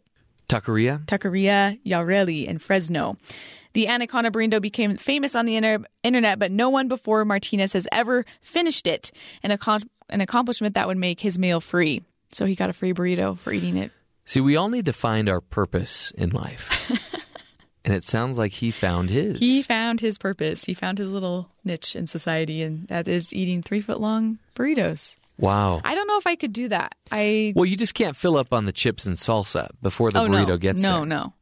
You can't fill up on anything for 2 days previous before going to eat that. He's probably not going to be hungry for a long time. Yep. So, Sadie, now we want you to explain to us what it is we did to you to make you want to leave the show. I just love you guys so much, and I just have to move on. Wait, did you say you dislove us No, so much? I just love you oh, guys. you just love us so much. I dislove you. So wait, what's next for you? So I'm moving on to a new job. Which is? At doTERRA. That's right. I was thinking it was New Skin. doTERRA. No, Okay. doTERRA, yes. And I'm just going to be doing pretty much the same thing I do here. They do not have a podcast there, but they do have social media, which is the other thing I'm doing. But this is most of the time. This is a full-time job. No, because you're still in school. I'm still in school. Yeah, All right. this is still All right. part-time. So Do they pay you in essential oils? that will be determined when I get there. Well, don't forget to apply some Breathe oil Yes, as you go into work every day. will do. And keep in touch. Let us know how you're doing. I will. Let us know how I'll you're be enjoying the new around. job. All right, Sadie. I meant it. Incomparable Sadie Nielsen. We're going to miss you. Oh, sad. And Matt's gone. Everybody's leaving the show. Well, Matt's just sick. Oh, right. Okay. So he's going to be back. It's the plan. Okay. I'm hoping to leave. Sean wants to leave This the is show. the last hour, right? Looks like it's just you and me, Terry. Hopefully that's not true on Monday. Hopefully Matt will be back. Anyway, there's one more story that I want to share with you. Police in Japan are trying to coax elderly drivers from behind the wheel with offers of cheap meals as the country confronts a worrying rise in accidents involving older motorists. Under a scheme launched last week in central Japan, elderly drivers will be given discounts on ramen noodles at 176 outlets of the Sugakiya restaurant chain, but only after they surrender their driver's license. The move comes after the Prime Minister called for more action to address the steep rise in road accidents, some of them fatal, caused by drivers in the over 74 age group. Interesting. Never would have put ramen noodles and driving in the same class. Terry, anything else that's interesting you want to talk about? Have you ever contributed to an Indiegogo or a Kickstarter or any of those sort of things where they're trying to crowdfund to develop some product? I've invested in VidAngel. Not the same thing. Okay. No, then the answer is no. One could be illegal, depending on a court case. A ring that seems to be too good to be true, apparently is too good to exist. This according to a expose that's been done on this. The marketing team of fundraisers who were seemingly duped by a shiny gadget. The object at hand is called the Bio Ring, or, well, the object that doesn't seem to exist, to be more accurate, is called the Bio Ring. Mm-hmm. A waterproof heart rate monitor and fitness tracker that claimed it would be able to do something medical researchers have not yet achieved, count the calories its wearer consumes, and even differentiates between calories from fat, protein, and carbs. Really? So, you know, these fitness trackers everyone has, mostly your bracelets or a watch of some kind. This is going to be a ring around your finger, obviously. And in it, it could somehow have technology to differentiate between the types of calories you're consuming, which would be interesting if you're, you know, obviously if you're on some sort of diet or trying to lose weight that way. It's something of a holy grail for diet fitness tracking. Hundreds of people chipped in more than $450,000 for the product's Indiegogo campaign, which launched in June. Forbes thought it might be the next evolution in wearable technology when they reviewed the idea of the product because they didn't see a product either. Forbes just talked to the people and said this is a great idea. Turns out that the ring apparently doesn't exist. Only about 200,000 of the money has been returned to backers and no rings in sight. It all looks dubious in hindsight. One of the co-founders claimed to have experienced an algorithm. His experience as an algorithm developer at a cancer treatment firm, but they can't really confirm that. A separate Indiegogo page created by a scientist and consumer advocates, it's not selling anything, flat out calls the BioRing a scam. Right? So now there's a competing page that, you know, calling them out. So the other issue of this whole thing, apparently Indiegogo takes a cut of whatever money's contributed, even if whatever you're contributing to doesn't exist. I think Indiegogo made about $23,000 off this. Awesome. So huge scam. Yeah. Some of the money returned, not all of it. product doesn't exist, and Indiegogo makes money anyway. You know, Either I wonder if this is the same technology they used for the mood ring. No, it's the same technology they use for snake oil. Yeah. Oh, and I've heard that works. We need to give some of that to Matt. That's kind of the problem is some of these Kickstarter, they call them vaporware. They don't exist. They come up with this picture and they put it together. Here's this product. It's going to be awesome. And then it just didn't work. And then it's kind of weird on did they have to refund the money? You gave it to us for the research and development that we say we put into this model we made, but I don't know. So be careful if you're going to try to fund something or get in on that. Like the Pebble Watch. You heard of that? No. It's one of the first smartwatches that would work with Android or the iPhone, and it was just bought this week by Fitbit. For how much? Do you know? Millions. Whew. But they bought it, and they're going to shut it down. So if you were one of the early investors in Pebble, sorry. Your watch is never going to be updated ever again.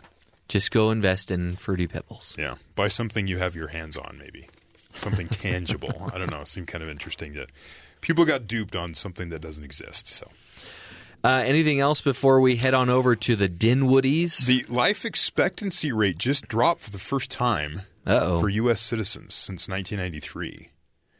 And it declined last year. They don't know why.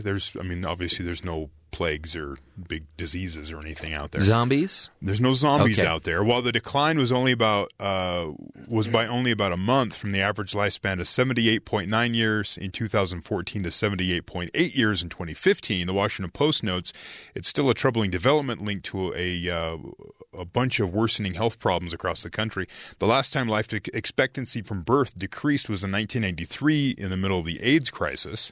In 2015, there was no disease outbreak in which to pin the expected decrease, and the death rates spiked for 8 of the 10 leading causes of death in the U.S., with heart disease as the number one, killing more than 600,000 people. So there's no real explanation. We're just not living. There was just a decrease. So see what happens. I think maybe sounds like the beginning of a zombie apocalypse. Could be. Apocalypse. I'm Could just be. saying. You never know. Interesting stuff. Well, speaking of interesting, each Friday we like to turn some time over to the Dinwoodies, an elderly couple who are actually quite hip, who give us a breakdown and summary of the news that happened throughout the week. So let's turn it over to the Dinwoodies. Yo, December 2016, yo. President-elect Trump still looking for a Secretary of State, and one option is Petraeus. Harry Potter fans are hoping for a Patronus. Yo, expecto Petraeus, Patronum, yo. Can you believe that Hawaii has experienced snow and ice? Say, what's a snowball's chance in paradise? Nordstrom has sold nearly all of their $85 leather-wrapped stones. Yes, they're selling expensive rocks. If you are so desperate to spend money on anything, I have some sticks, grass clippings, and old dirty socks. Yo! In California, a man was arrested for stealing a package from a man's front door. They had experienced theft 3 times before. The thief was seen on a security camera. He likely won't be back for more. The box was filled with doggy poo, a surprise you can't buy from a store. Yo, peace out.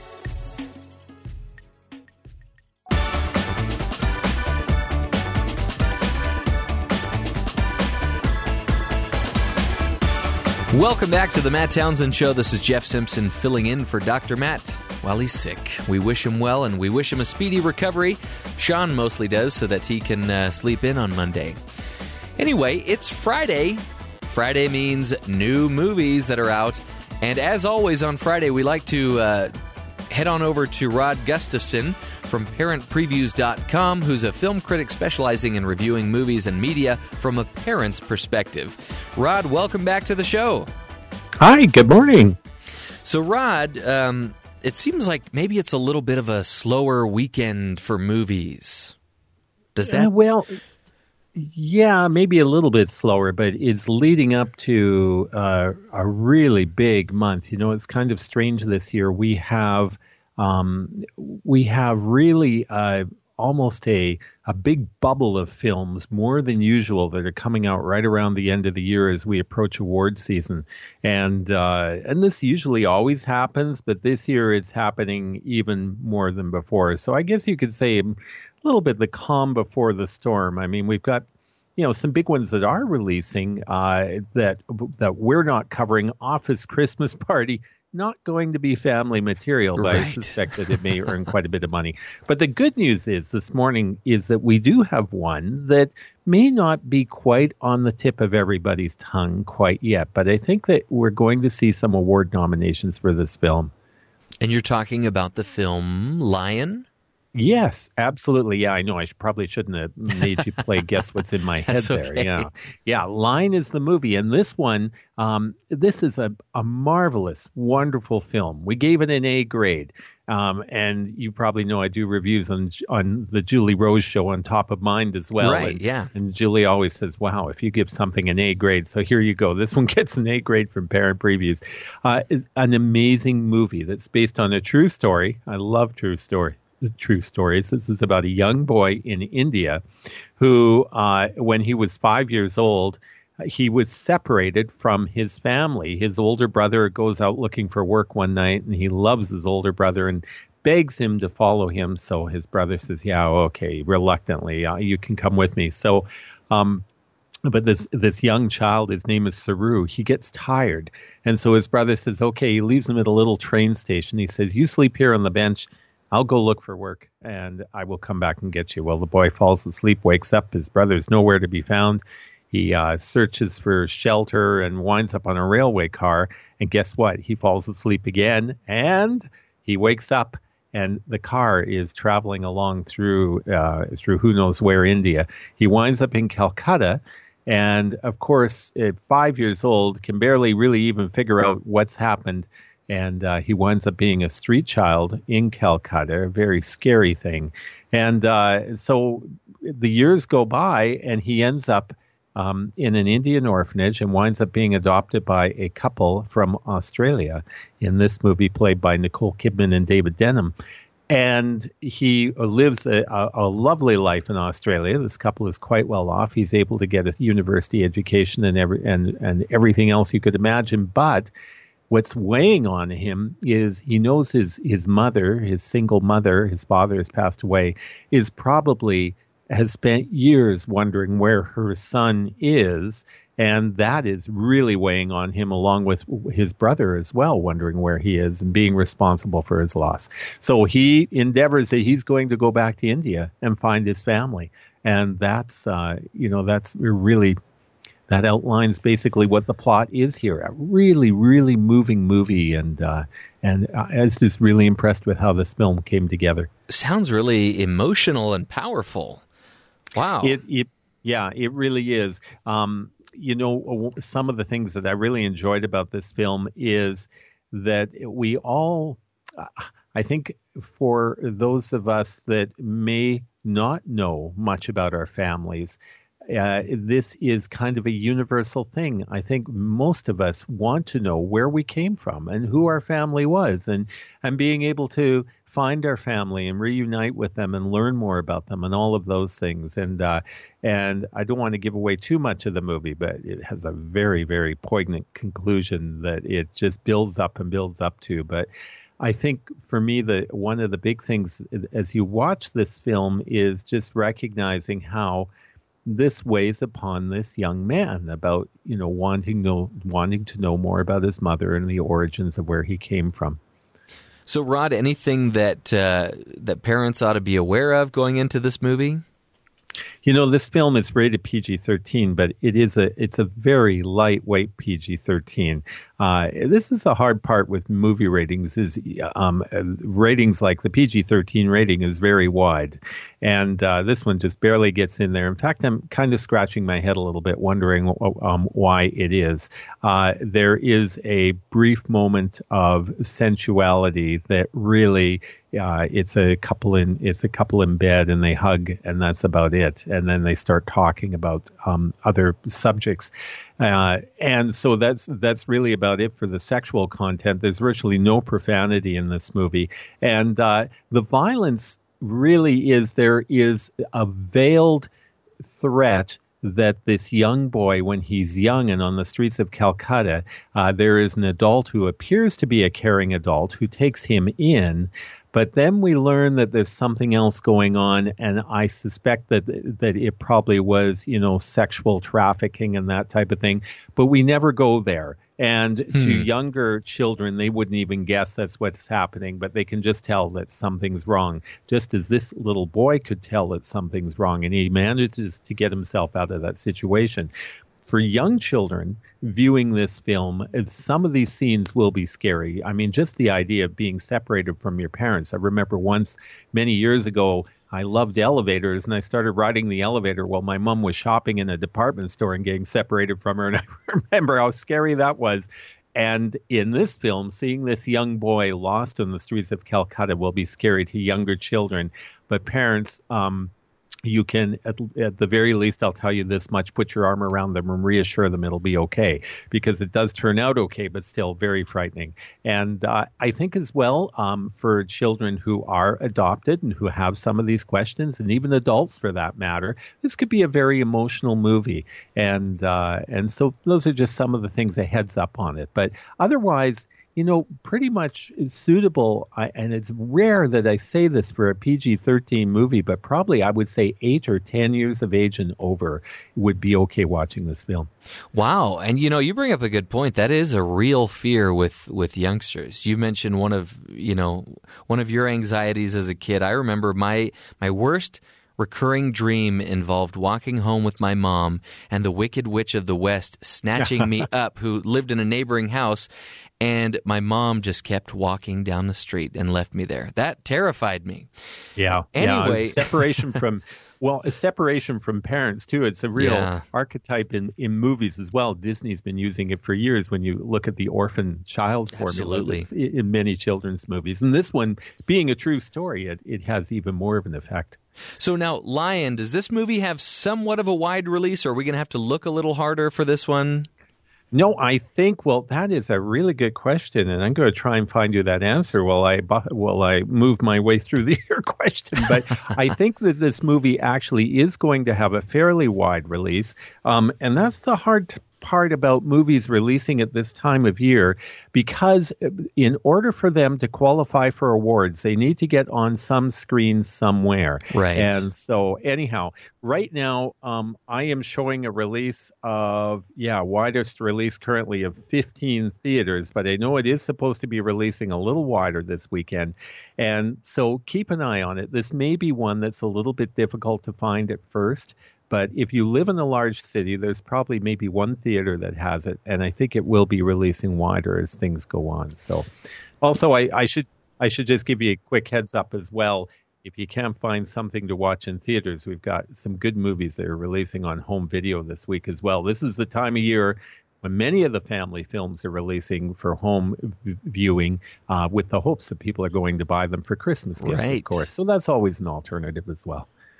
So what are some of those? I wasn't sure how much time I had. Okay, you've got about a minute and a half. All right. Well, Secret Life of Pets, which it's funny, Secret Life of Pets, this is this animation that came out earlier in July of this year.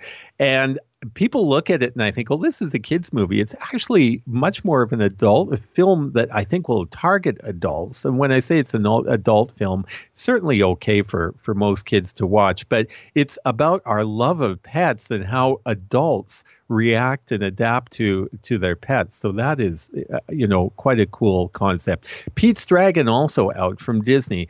I'm really not a big fan of the original Pete's Dragon, but this new one is quite remarkable. Very well done. And so that one's available from Disney as well. And then a couple of others that I wasn't quite as crazy about. The BFG, this is that Spielberg Disney film that came out earlier this year. It's available on home video now. And then an animated little movie from an independent company is the story of Robinson Crusoe, told through the eyes of a parrot.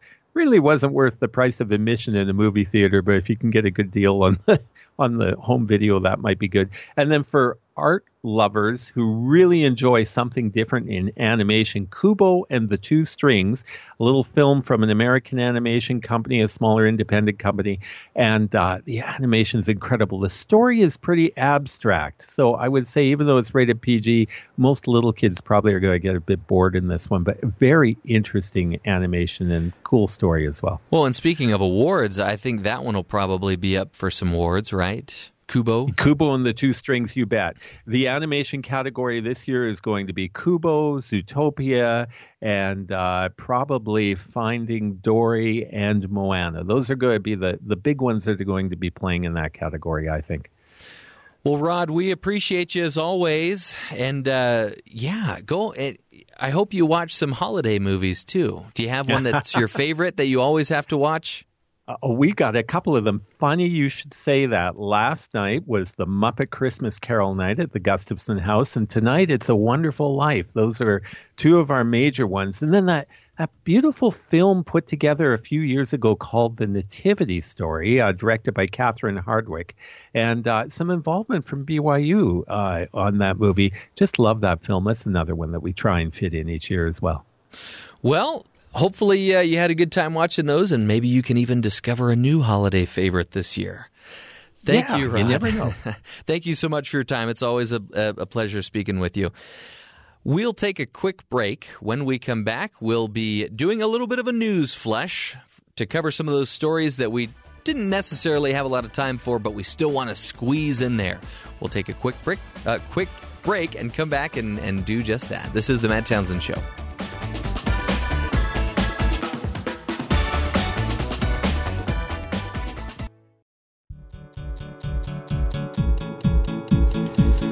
Welcome back to the Matt Townsend Show. This is a favorite segment of ours called the News Flush, where we like to squeeze in a lot of those news stories that we didn't quite have time to really flesh out during the program, and accompanied by some very appropriate sound effects. So we'll get to that right now. Terry, what's a news story that needs to be flushed? Federal government spent $200,000 to study how 800-year-old fish bones influence Tanzanian social status. Story about government waste. It also spent $2 million on a research effort that revealed, among other things, that children prefer to be rich rather than poor and like to eat food that no one has sneezed on. And $495,000 went to creating a museum exhibit where visitors will experience the sights, sounds, and even smells of the Middle Ages, which is surely nobody showered. The food was not refrigerated, so you can imagine what the smells were like. But You can go to this museum, and the government money was used to pay for it. A senator from Oklahoma went through and found 100 ways the government dropped the ball. Altogether, $247 billion in mismanaged or unnecessary federal spending, and, of course, national debt since at $19 trillion. So he's just looking at why are we doing this? Why are we spending this? And he's not looking at it figuring out why bones influence Tanzanian social status might be important to the people of Tanzania, but this is United States dollars. What are we doing with it? Yes. So, well, story about government waste. We know exactly what to do with that. Flushed it. So really quick, I don't even really need to tell a story about this, but today, actor Kirk Douglas turns 100. Spartacus, or is he really Spartacus? Because there was that argument in the movie where they couldn't decide who was Spartacus. Anyway, 100 years old, father of actor Michael Douglas. He's still hanging in there. Pretty agile old man. Good for him. Anyway, let's flush that too. Just flushed the guy's birthday? Well, I mean, it's going to get clogged and not go down the drain. So okay. Something I was just thinking about this week, there's been quite the surge of movie trailers that have come out. Yes, I hope I know where you're going with this. I just rolled back through my history on my YouTube account because I sit there and look at all this stuff. And the week started out with Guardians of the Galaxy Volume 2. Mm-hmm. The song used in that trailer is from a band named Sweet. Yes. And the song is Fox on the Run. Mm-hmm. And that song, made 40 years ago, hit #1 on the iTunes sales charts because of the trailer. Wow. It was the first time the song actually had any traction at all, apparently. Apparently it was a song loved by few. Now it's downloaded by many and probably forgotten essentially. That's awesome. It's in your phone. Follow that up with The Mummy. It's a new version of it with Tom Cruise. It kind of looked like a military intrusion into... Yes. They had a sarcophagi, and then all of a sudden the airplane crashes. I don't think Tom is in the military in this one. No, but he was with... It looked like... But it was on a military plane. Yes, I don't know. We'll see. And then there was a Transformers. The next Transformers trailer came out. That looks like chaos. Of course. Somebody wanted a Baywatch movie, so there's a trailer for the Baywatch movie. There is that. Spider-Man Homecoming, that came out last night. Okay, now don't gloss over this. I know you're excited about this one. Watched it. It's fine. Okay, how many times? A few. Doesn't. It looks Too many. really, it actually looks pretty good. And then I just watched War for the Planet of the Apes, which There you came go. out just this morning. Today, yes. No Charlton Heston. No. That's the old one. You don't need There's that. no dirty apes. So if you need to watch some movie trailers, there's a bunch you can go check out. Including Spider-Man Homecoming. Well, speaking of movies, here's something I want to share with you. The AFI, the American Film Institute, just came out with their AFI Movies of the Year and TV Shows of the Year. Let's start with the TV shows. I mean, they don't have a show for this? What do you mean they don't have a show? They usually An use some award sort of- show? No, there's usually a special where they announce it. Uh-huh. So maybe they're just skipping that. Yeah, so we've got for the TV programs of the year, The Americans, Carrie Russell, Atlanta, which is a new comedy on FX, Better Call Saul, yes, love it, love it, love it. The Crown, I've heard that's very good, which is interesting because it's barely came out on Netflix. That's true. Game of Thrones, The Night of, The People versus O.J. Simpson, American Crime Story, Stranger Things. All right. This Is Us. Oh, yes. This Is Us is a great show. Is it on ABC? It's on NBC. NBC, okay. And then Veep to round that list off. And then for movies of the year, Arrival. You said that was very good, Sean. Fences. That has not come out quite yet in everywhere. I think it's just... That's not fair. But that is Denzel Washington and Viola Davis. And they both won Tony Awards for the performances on stage. So you know it's going to be good. And Denzel directs that movie. Hacksaw Ridge, Mel Gibson movie. Hell or High Water, La La Land, Manchester by the Sea, Moonlight, Silence, Sully, and Zootopia. Sully, really? Yeah. 2 Andrew Garfield movies, by the way. Hacksaw Ridge and Silence. Anyway, we can go ahead and flesh that. I've only seen maybe like 1 or 2 of those movies. I've seen a few more of them. So a guy in Seattle stole a BMW, and then BMW Corporation helped catch the guy. I heard about this. Yeah, so according to the report, the suspect allegedly decided to take someone else's vehicle for a spin when he stumbled upon a key fob mistakenly left inside the vehicle. When the owner reported the missing car, the police got in touch with BMW, who used their tracking system to locate the vehicle. And when they approached the stolen automobile, officers found the car parked with the suspect left inside sleeping behind the wheel. BMW employees were able to remotely lock the car's doors, trapping the suspect inside, presumably while hissing something terrifying like, and then they went off on something. But, they locked the car remotely with the guy inside and trapped him, and then the cops just took their time to arrest him and charge him and all that Maybe stuff. he was speaking Slytherin or something. Nah, they're just saying he's making some sort of noise. But it's the same as, what is it, OnStar? There's Yeah. some of these cars where OnStar can just turn off the engine. How humiliating would that be as a criminal? To be locked in the car like that you've stolen. Well, no, not only that, he had a key fob in there. Otherwise, he wouldn't have been able to start the car and move it. Yeah. And you can unlock the car with the key fob. Well, that's it. Shh, Yeah. don't tell them. It's Don't just tell like them that. he's in the car like, oh, I'm foiled again. Yeah, exactly. Push the button, open the door. Wow. Well, let's go ahead and flesh that one. Do we have time for one more? One more. Okay. Apparently, the lack of sleep is costing the U.S. economy up to $411 billion per year. What? Explain. Just the fact that if you're not getting 6 is probably the low side. 7 to 8 is what everyone keeps saying. I don't know if that's true, but 7 to 8 hours of sleep. Then when you show up to the office, show up to wherever you're working, you're not as efficient, you're not as attentive, you're not doing the highest quality of work possible, And across the entire population, add that number up, $411 billion. Wow. I don't know how you come to that number, but, estimations. But it says it loses over 1 million working days a year due to sleep deprivation among its working population because it affects your health, which is probably why Matt is sick. The man doesn't sleep. Yeah. Wow. Poor Matt. We'll forgive him. He needs to get more sleep. As I've said all week, he's not here, and he is sick because of poor life choices. He needs to stop watching Arrow. No, keep watching Arrow. It's a great show. But just don't binge watch it, maybe. You can binge watch it. The problem is they also have tie-in episodes with The Flash, so you have to jump out and jump back in, and it makes it difficult to watch them. You have to watch them both at the same time. Oh, my goodness. And now they've added Supergirl and what is the other one? League of Legends or Legends of Tomorrow is what it's called. And so there's crossovers with all those too, so you have to watch them all simultaneously. It's really a difficult watch. Foiled by Hollywood. I recommend it, but you have to be committed. Well, I don't think I'm ready to make that commitment. I don't think I'm ready to take that relationship with those shows to the next level. Anyway, we'll take a quick break. When we come back, we'll be speaking, hopefully, with Spencer and Jerem of BYU Sports Nation. When we return, this is the Matt Townsend Show.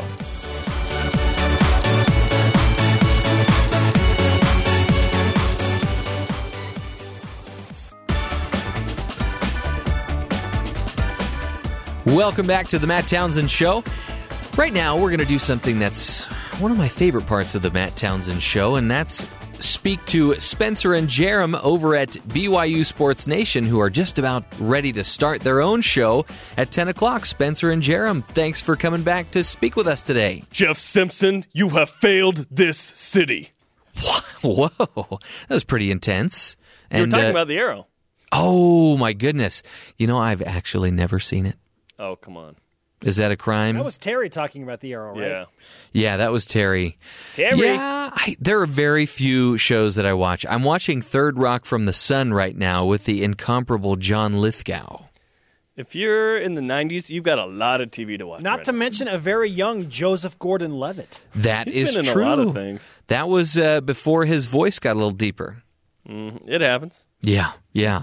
Hey, are either of you going to be celebrating Pastry Day today?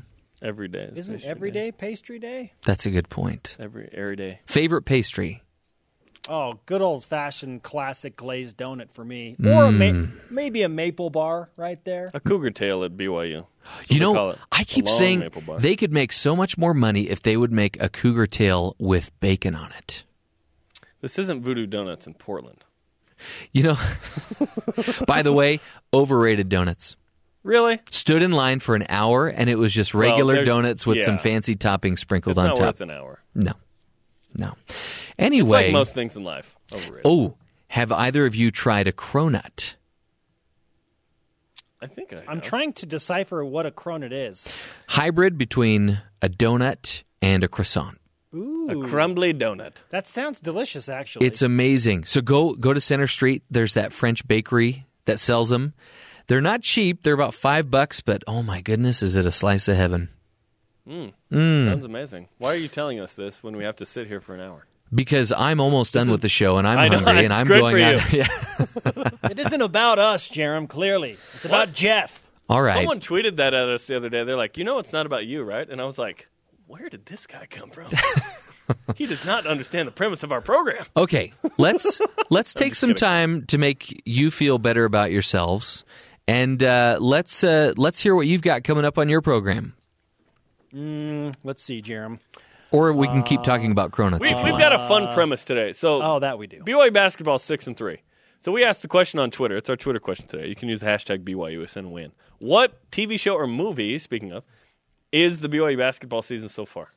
So we will give you our answers. There's some funny answers. Someone said, it's like Lost. At first, we were all super excited to get going with this. Now we don't know where it's going or how it's going to end. Okay. Terry All right. Nashif, the assistant men's basketball coach, will join us as well to preview a big game for the Cougars. Colorado's in town tomorrow night. They're a top 50 team. That could be a big win for BYU's March Madness resume. Now, are you predicting that they're going to win? No. Oh. I think BYU will compete. But, you would be the first to admit that you guys are often way off on your predictions, so maybe they're going to win. Hey, Jeff, I think we need to end this conversation right now. My name is Jeff. Yes, we sometimes get things wrong, but we're trying really hard not to get them wrong. We can't scream from the rooftops when we're way on. I'm sorry. We were supposed to be focusing on you and making you feel better about yourself. We feel the show's too good about us, ourselves. right? So, it's called BYU Sports Nation? My bad. Oh, my not bad. Jeremy Spencer Nation? Oh, my Okay. bad. All right.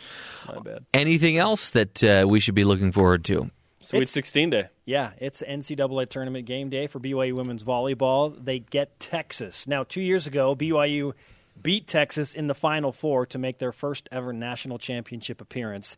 This year it's in the Sweet 16 in Austin, and all BYU does is beat Texas. So what's weird is BYU is the heavy underdog, but I'm like, no, we'll beat Texas because recently BYU just beats Texas. The libero, Mary Lake, will join us live from Austin. Ooh. Yeah. 71% of the earth is covered by the ocean. The other 29% is covered by Mary Lake. Ah, yes. Fun fact. Yes. Hey, so with the bowl game coming up this month, in a couple of weeks, really, I know we don't like to talk about predictions. It's kind of a sore subject, but who is going to win that game? Brigham Young. Yeah, BYU is going to beat Wyoming. Excellent. Wyoming. Because that's what we do. Yeah! I heard that it's been several years since BYU has won a bowl game, but the last time they did, it was at the Poinsettia Bowl. Yes, in San Diego against Fact. the Mountain West Conference opponent. Bears beats Battlestar Galactica. A Mountain West Conference opponent that wanted nothing to do with playing BYU. And looky here, another team that doesn't want to schedule BYU, so we'll take it out of their hands and just force them to play us in a bowl game. Black bears are the most dangerous bears on the planet. Yes, Fact. Schrute. All right, gentlemen, we got to let you go. Knock 'em dead and have a great show and have a great weekend, too. And go enjoy a cougar tail with some bacon on it. Okay. Okay, Thank catch you later. you. Thank you, guys. Thanks for making us hungry. Thanks for that. Oh, good stuff. Fun stuff. Oh, croissants. Sorry, I don't mean to take you on these little hunger journeys with you or with me, but when you get here so early and you talk about food throughout the show, it's difficult to not get hungry. And if you've tasted a croissant, then you know what I'm talking about.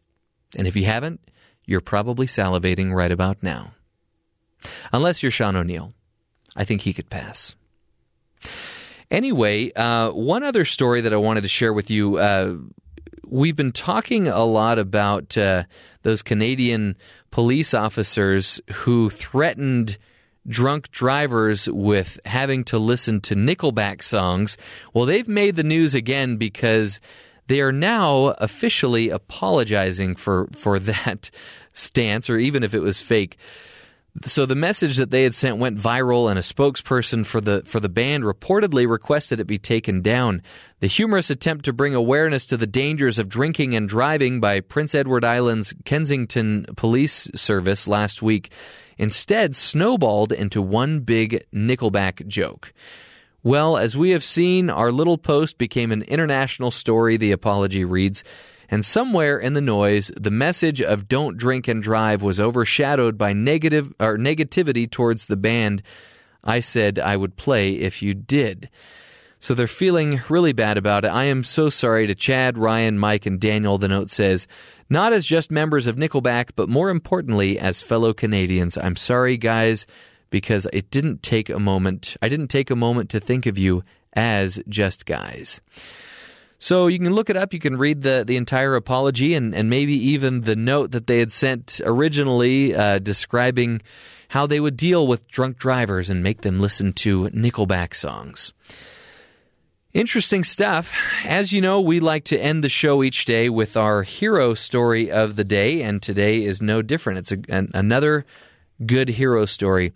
A crew of firefighters in Washington state helped save Christmas for the family of a man who fell nearly 6 feet off a ladder while trying to hang Christmas lights at his home. Eric Gaines, 35, was home alone with his 3 young children Sunday, decorating the outside of the family's Puyallup, Washington home for the holidays. He had just hung the first string of lights of his 2-story home when the base of the ladder kicked out from underneath him and he crashed down. Gaines' left leg got caught in one of the rungs of the ladder as he crashed onto the ground. His 11 and 7-year-old daughters called 911 for their dad, while Gaines' 1-year-old son slept in his crib. Just as Gaines' wife pulled up to the house, rescue crews from Central Pierce Fire and Rescue arrived to take Gaines to the hospital.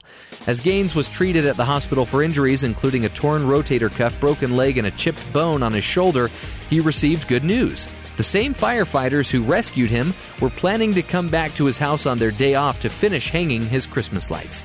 They were so upset, so we thought, let's just give back and spread a little joy. Sean Irwin, one of the 4 firefighters who put up the lights on Tuesday, told ABC News. We thought it'd be cool if they pulled in home from the hospital and they had their lights up. Irwin said the firefighters had a relatively easy job to do because Gaines had so carefully laid out the lights for his home. They completed the job in about 1 hour. Putting up lights was pushed to the back burner after my fall, Gaines said, but when I heard they offered, it definitely got me emotional to know that they had thought to do that. The firefighters also told Gaines they will be back in January to finish the job. They called when we got home from the hospital and made sure the timers were all working for the lights to go on and off, and offered to come back after the first of the year to take the lights down, Gaines said. Well, there you have it, folks. You can be a hero even in this small way. As somebody gets injured, you can maybe help out with their Christmas lights. Maybe help them go Christmas shopping. Ease some of that holiday stress and frustration that some people might feel. But the main thing was they were there when they needed help, and they were able to be heroes in a small way, but still a very important way. And we hope that Gaines will get to feeling better very soon. That's it for the Matt Townsend Show. We'll be back Monday, and hopefully with Dr. Matt.